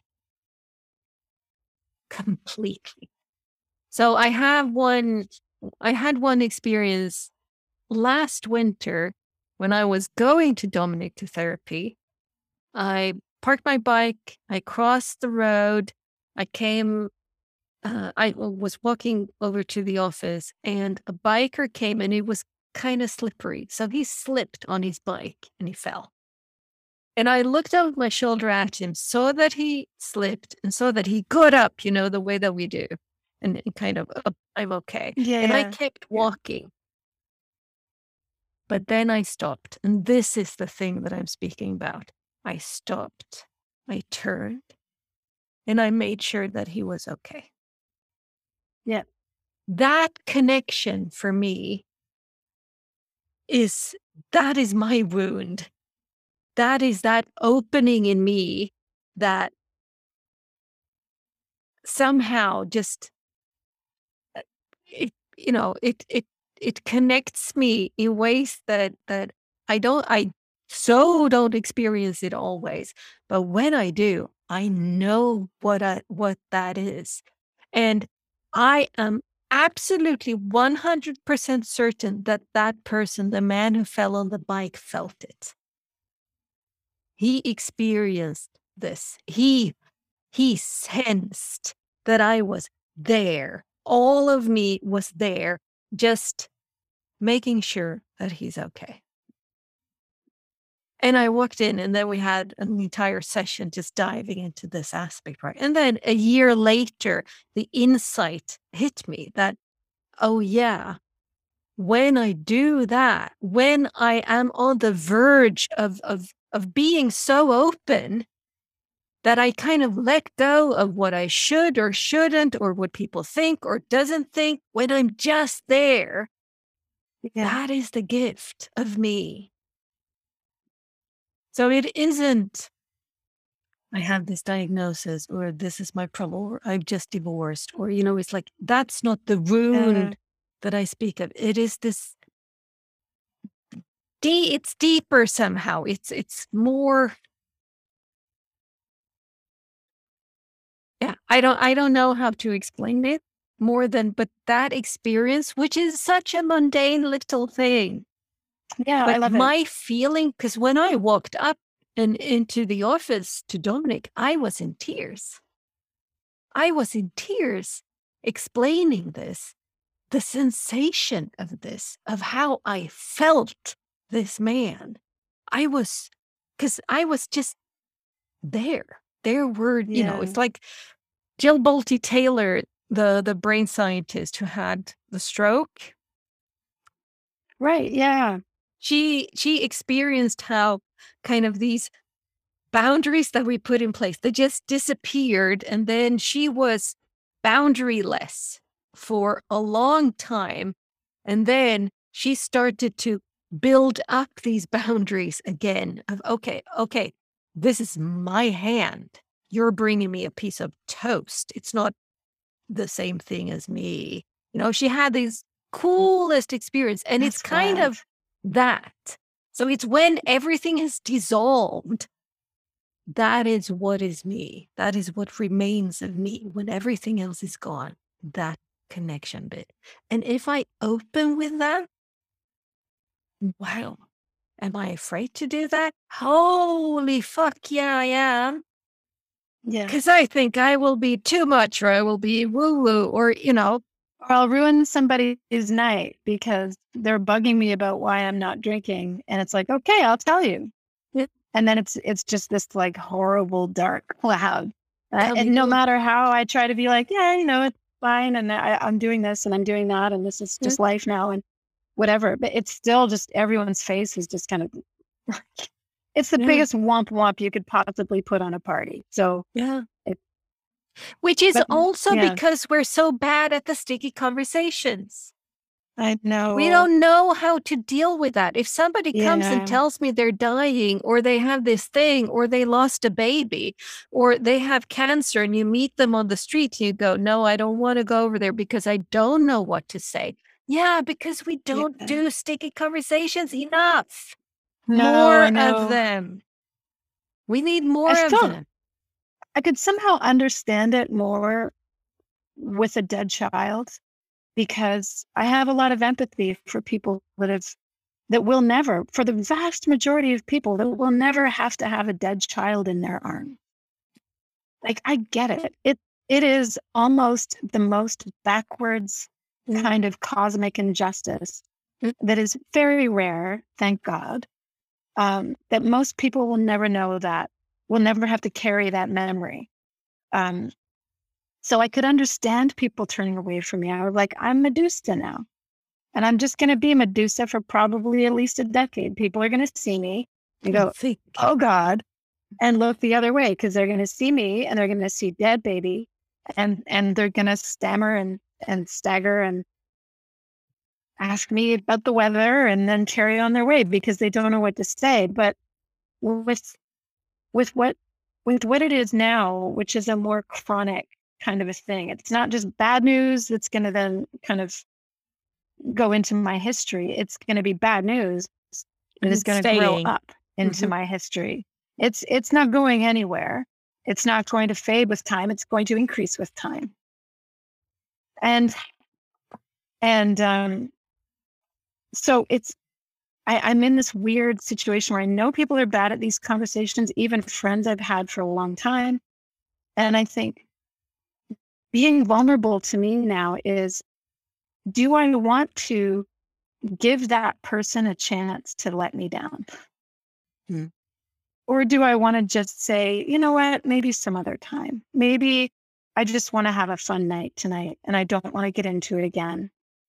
So, and maybe I just don't want to put myself in a situation where, somebody just says something to me because they don't know what else to say. And they're like, oh, I knew someone who had that once and they were in a wheelchair and agoraphobic for the rest of their life. And I'm like, Thank you, but no. yeah, the things people say is really, I don't know if it's because they can't really understand that this is real, but I'm still grappling with it myself. So I'm still kind of in a point where I don't know that I'm entirely ready to receive a disappointing performance from someone else. Mm. So that's why I've been kind of holding it as close as I can, except with acquaintances, which is a bit like I've got to tell people that I would usually drink with because they're going to see that pretty soon and they're going to give me a hard time about it. Lovingly and in a light humor kind of a way. But in terms of like, I really am at a point now where I'm like, what am I looking for when I share that? And I think that's something that we should all examine. Yep. There's obviously vulnerability on one side, which is a wonderful thing. However, there's something more, and I'm not saying they're opposed to each other, but there is a form of stoicism on the other side, which is the stubborn refusal in my mind to let something become you. Yeah. And it's not, like I said, it's not necessarily opposed to vulnerability. But isn't it about the victimhooding of it? If I cloak my vulnerability in a victim coat. Yeah, I am X because Y. Yes. Yeah, it's something like that. It's just it's something I'm kind of thinking through, and I think I'm trying to take that pause, whether it's at a dinner party or in a conversation with a friend that hasn't seen me in a long time, or someone that just looks at me and goes, "Whoa, cheekbones! What are you doing differently?" It's like, and there's always this moment, like I'm looking over the cliff, and I'm like, do I feel like jumping today? Mm. I don't know. I'm not really sure how to deliver that news and not ruin a night, or deliver that news and not give someone a chance to say some asshole thing in return that is just so unhelpful. But then I can't hold it against them because it is a horrifying thing. And maybe I would have said something similar. I don't know. People just reach for the closest thing they've heard and they splurt it out at you because they just want to say something. And so they say like the worst possible thing. And sometimes I just don't have the energy to receive that. Which I think is wise. Yeah. Which I think is what, that is also part of what reflection gives, isn't it? It's like the knowledge, the awareness of, am I resourced enough for this or not? If not, don't. And what am I, if you think of every interaction as an exchange, what am I looking to receive from this exchange? So if we're having an argument about culture or politics at a dinner table, if we are, if we have big news that we might want to disclose, but we're not really sure that we're in the right headspace in that moment, or in any interaction, what am I looking to receive in this? What's my point? So it's not just this kind of blanket, I share everything with everyone, because that starts to be a sort of discernment. A narcissism.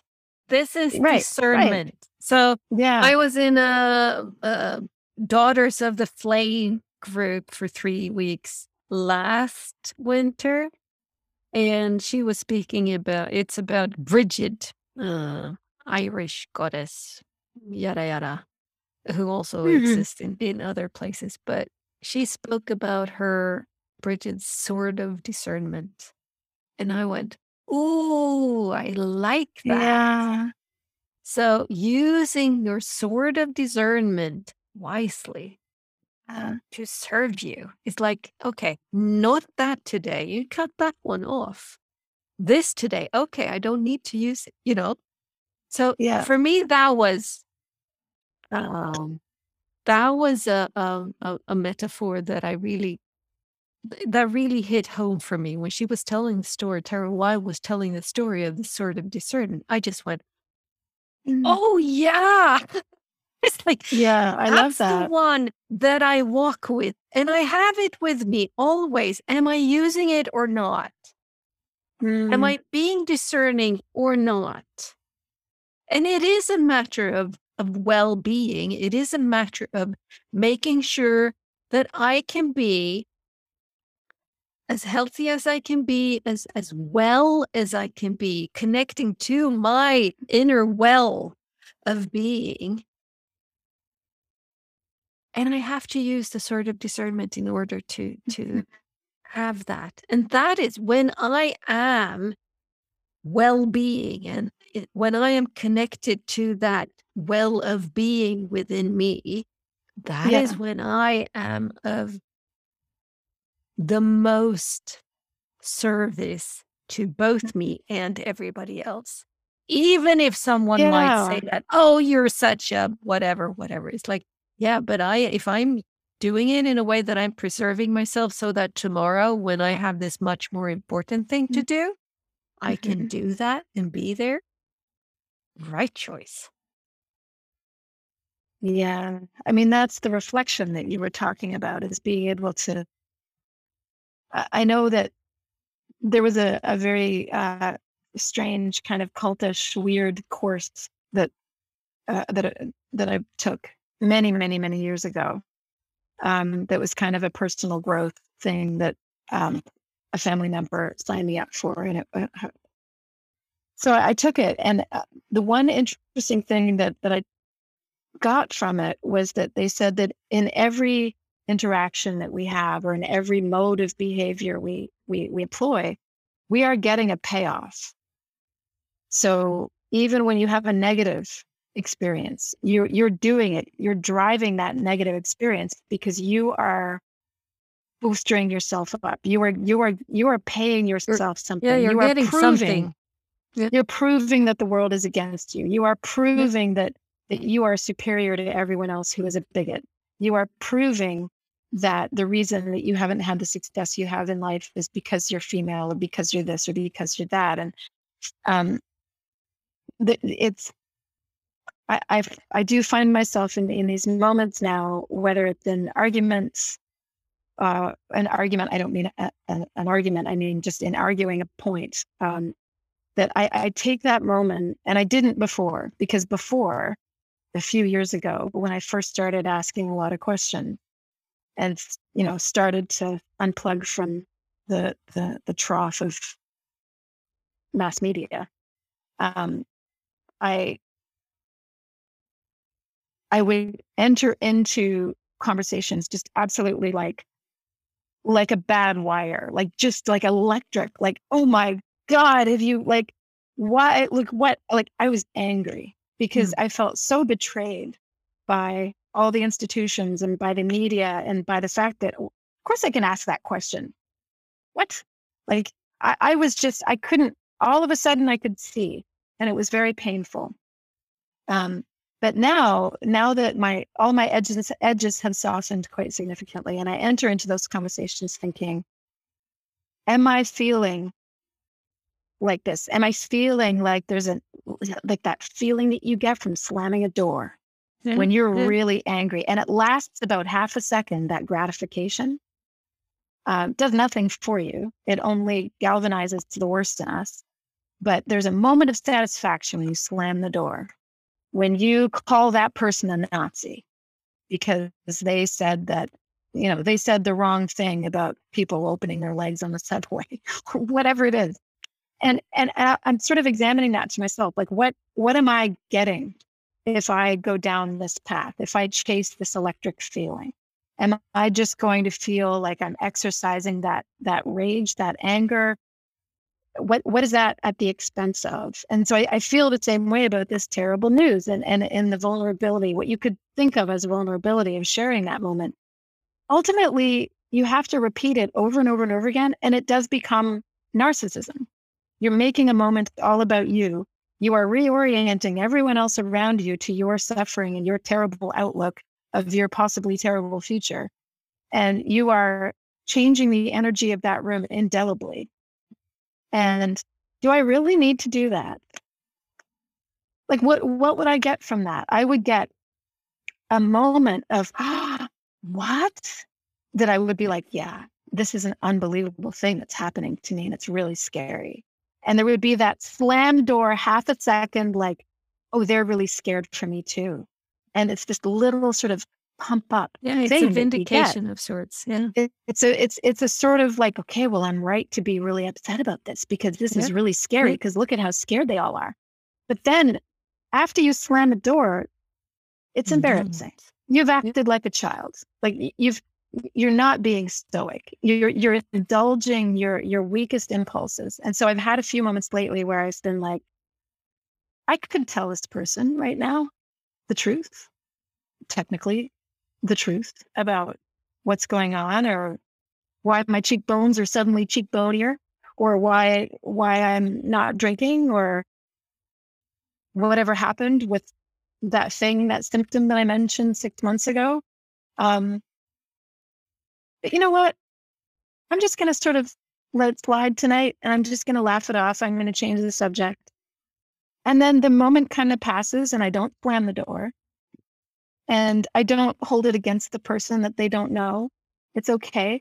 And then a moment later, the person starts telling me about their dog that died and how broken up they are. And I think if I had have gone out and blurted and slammed my door and come at you with a cast iron skillet of my terrible news, we wouldn't have had this moment where I can give something of myself to you that helps me to get outside of my freaking body and into someone else's life and actually contribute something to you. And then I walk away from that and I have not taken something from the room greedily, but I've given something to the room. And so it's not always to say that sharing difficult things is sucking it, is being an energy vampire. No, because it isn't. No. But sometimes it can be. Precisely. Yeah, it can be. Like everything else. Yeah. And it's vampiric on me. It ultimately costs me to go around repeating that all the time. I don't want to get used to that narrative. I don't want it to become so familiar to me that I start wearing it like a sweater, like a cloak. So it's been really interesting kind of gauging these moments and thinking a lot about vulnerability. And when it comes to this disease, I don't want to be vulnerable at all. I want to be Jocko. I have to be. I haven't got a choice. So I am not particularly interested in the fucking touchy feelies on this one. I'm not interested in having these moments of disclosure or using the hashtags or getting all kinds of people I don't even know on Instagram to tell me how sorry they are for me, because that's just going to poison my well with kindness. And I can't afford that. I need to keep my well as quiet and calm and as friggin' crystal clear as I can. So it's just been interesting thinking about the difference, the virtues of stoicism, even if it's not necessarily a versus what now passes today as vulnerability, which is so much of a performance and not often genuine, like the guy on the bike. No. Yeah. And the context again is such an important aspect of it. It's like when you are in need of being held, when your news can be received in such a way that you are held, is something else than when your news is taken in such a way that, okay, it didn't do anything good for me. It didn't serve me. It didn't serve the other person. No. No, exactly. Yeah. Right. And I think that is where, again, the reflection and the sort of discernment is so vital. And I'm guessing a lot of the people who are doing the hashtag vulnerability thing, it's kind of like you said before. It's like, that's what we do now. This is how it's done, right? Yeah, So I no. have to do it. And so you do it without the reflection and without using your personal discernment, because it's also, Join in. when do I, when don't I? Do I go public so that everybody will always know, or do I say it to Yeah. a chosen few? It's individual, but I would want everybody to make that choice by themselves. And that's hard, because so Mm. much of what I believe, if I start to unravel those or follow those threads, oh man, I'll see this is what we're supposed to do today, and this is how we're supposed to be, and these are the hashtags. So it's like, what is actually mine? What comes from me? What's my needs? What's my wishes? What's my desires? What's my setting and surrounding? What's my current mood? What's my state of mind? Where am I at? It all plays a part. The hashtags right now are feeling to me like, the candy lining the front walk up to the candy cottage. Yep. And Hansel Yep. and Gretel are like, Yep. ooh, ooh, ooh, Yep. there's another house. Oh, oh. And then they're in the candy cottage with the bad witch. And Yep. and that's what so much of it is. And it's social media. It's social media encouraging us to identify with labels. It's And sometimes I see people kind of sharing diagnoses, they're sharing mental health struggles or whatever it is, but they're doing it in a way uh,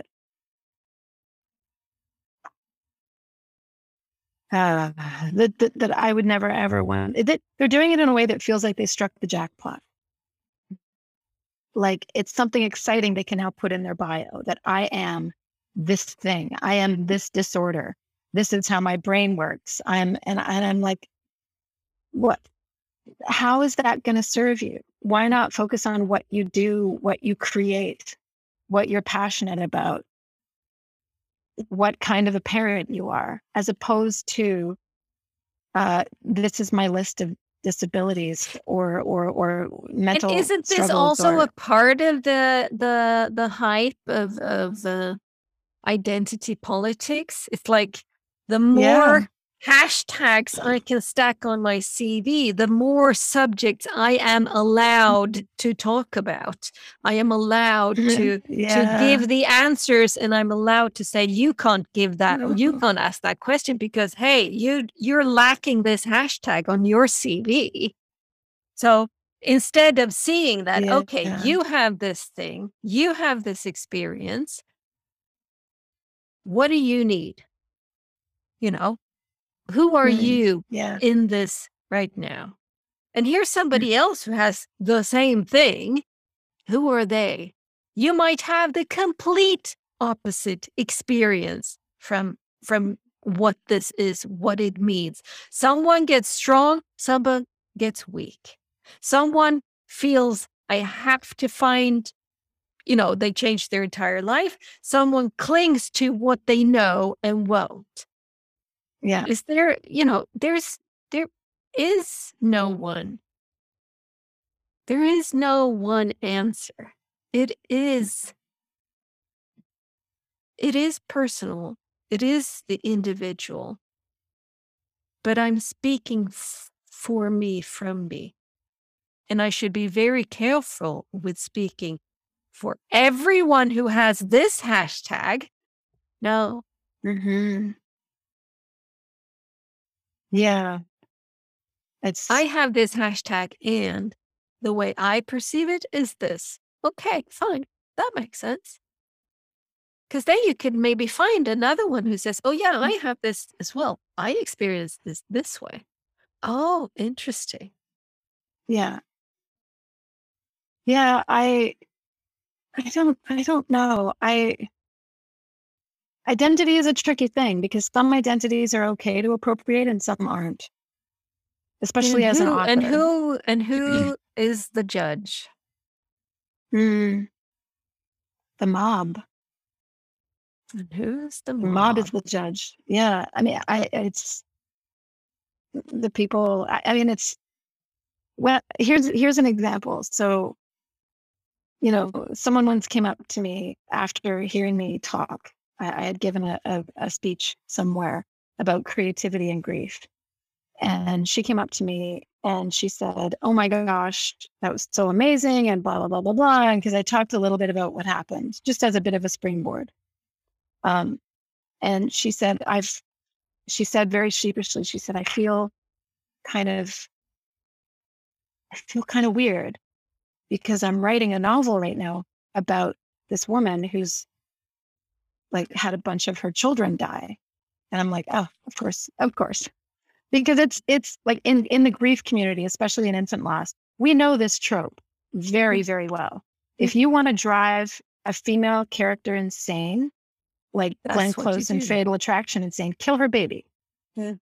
It's a thing. Mission accomplished. If you really want to push a female character to the brink of insanity and evil and narcissism and cluster B nightmare, mommy dearest, horrible woman, you got to kill her baby or make it impossible for her to have a baby, an infertility thing, like in Fatal Attraction.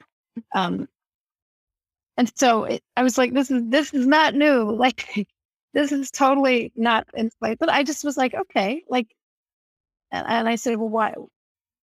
Sure. I mean, people do that all the time. But the funny thing is, being the mother of a dead child is not an identity. It's an experience. So as writers, we're all allowed to embody whatever experience we want. I could write from the perspective of being a murderer. I could write from the perspective of having been murdered as a ghost. I could write someone who has divorced, not been divorced, someone religious, someone not religious, because these are all just the experiences, what we have, right? But I would never be able to write, like, she came from several different minority groups, depending on how you define the word minority. I would never be able to write a book. Like, to me, losing a child is something so formative that it crosses all of those lines, crosses all other labels. You can be Muslim in Jordan. You can be Christian in Kansas. You can be atheist in France. You can be single, married, divorced, young, old. We are one in terms of the experience that we carry. It unifies us all. But the immutable characteristics that I have as an author do not allow me to write a story about a Black refugee. That's not okay, because I don't have that experience. And so when she was telling me about her book, she was like kind of sheepish about it. She was like, look, I know I haven't gone through that. And I'm like, you're an author. If you're writing a novel, you're an author. It is your job to imagine experiences. I mean, try not to slip into the tropes, but maybe too late for that.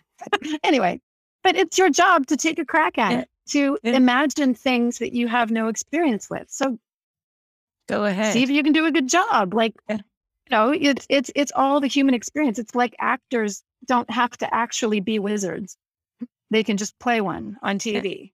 That's their job. And so it has started to feel extremely arbitrary in terms of who is allowed to appropriate which types of identities and when. And it matters how many feathers you have in your quiver. If you're gay, if you're versus straight, if you are abled versus disabled, if you are this versus that, then you might notch up a little bit in the pyramid of choice in terms of what you're allowed to write about. But if you are just, if you don't have any quivers, I'm only just a woman, but I've got another quiver in there. You just can't see it, at least not yet. So it's just really, it's sad to me, the state of the arts in that way, that really, short of, let's say, me telling the story of, an Indigenous sort of heroic real life figure, I'm probably not the best person to take that story and try and sell it. Obviously, there's just sort of but who knows? General. Maybe you would do a crack job at it. Maybe you would just ace it. you don't know. Well, I only But say that. I don't Yeah. think that you would Well, I mean, perhaps go for it, though. no, and that's the thing. Of course, I could write, and I can write whatever I want to write, but would I?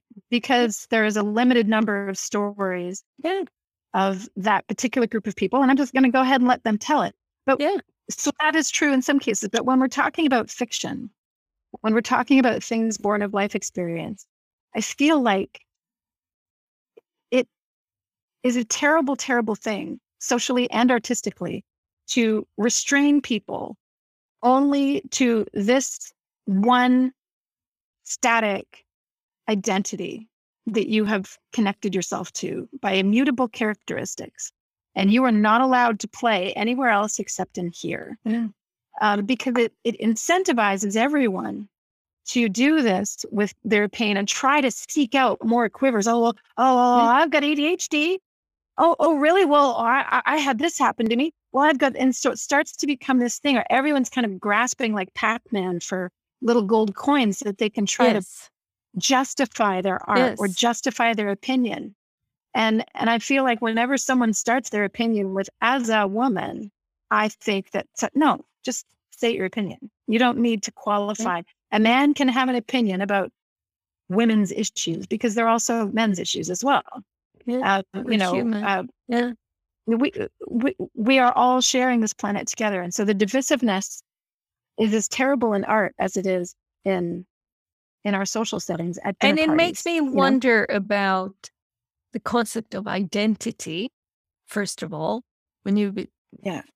it's like, what is that?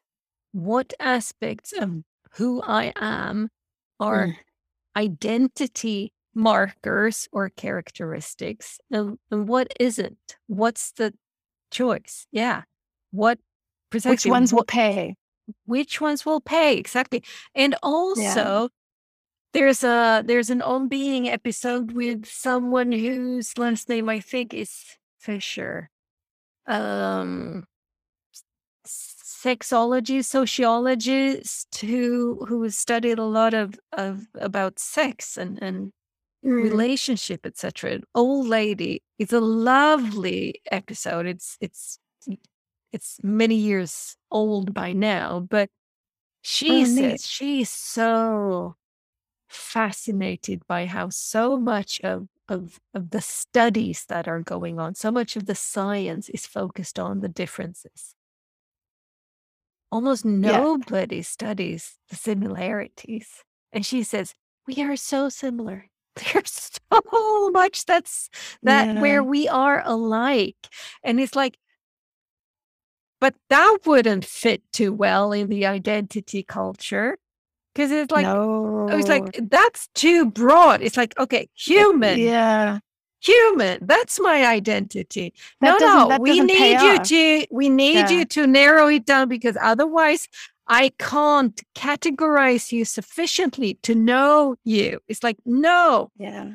So it's interesting, this thing about how and I mean, language is the same. It is there as a way to help us be able to be clear. It is there to help us categorize X from Y. And it also gives us then the power to put labels on things and to really narrow things down to such an extent that in and of itself can become a problem. So it's like, we need more sticky conversations. I think that's kind of, it's like, We yeah, do. we need to have these types of conversations where I don't really know. I might not even be sure about what I think myself, but I'm curious and I'm open and I'm willing to take in, to listen, to sit with, to let percolate, and perhaps to vomit now and again, going, oh, that one did not sit well with me. And just try it out. And then all of a sudden you vomit from something I say, and I can go, wow, that one sits really well with me, but you apparently got sick from it. What happened there? How is that possible? To be in that curious, explorative space together. It's like more of that. And that's when people shut down. That's when people shut down. When they see you, they say something, you don't have the appropriate reaction in their eyes. And then it's just, well, I guess that's what you are now. And then the Precisely, because conversation's then I over. can't And talk to you about it. It's like, no, this is the yeah, opening. This is where it gets really interesting. I know. Yeah, I know. Yeah, it's strange days. Strange Very, thing. it's funny that people think that we're living in such a secular world, but I actually think it's the opposite. I think we've gotten more and more and more and more religious, Yeah, except I the think so too. religion is self-identifying as something Yes, that it isn't. yes. I've But said it's the a same religion. thing. Yeah. Sweden is on the world values chart. We're at the very top right corner of the chart, like the most secularized country in the world. And I'm going from that type of religion, Yeah, but the secularism itself, the individualism itself is it works the same way. It has the same yeah. markers, f- forms, processes. It is okay. It's just another name.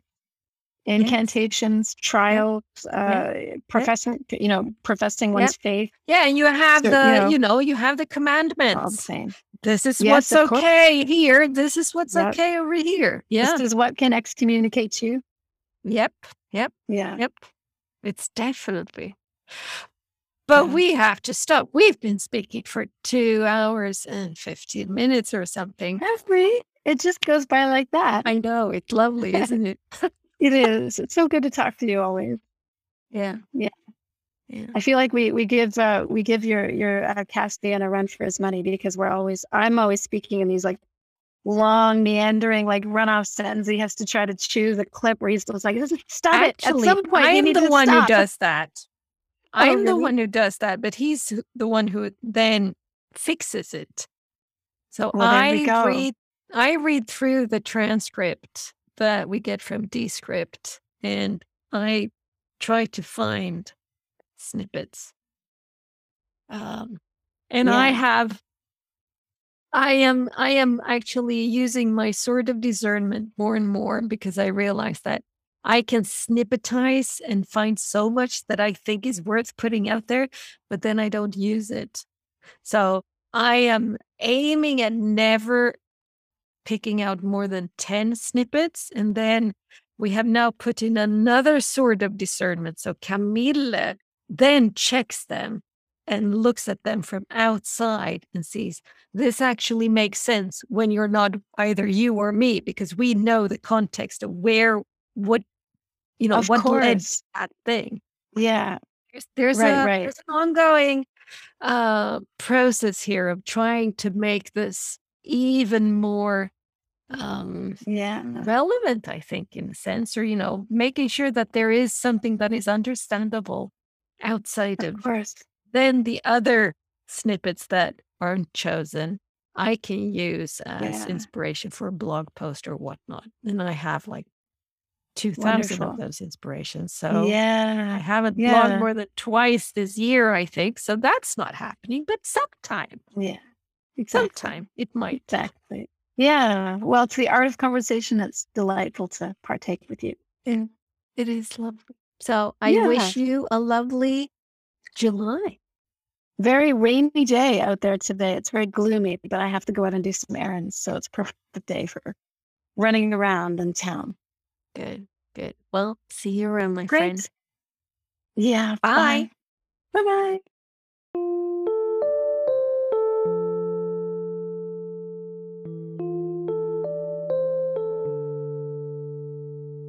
In this episode, at the very end, I spoke about only having blogged twice this year, which is what I've done so far in 2022.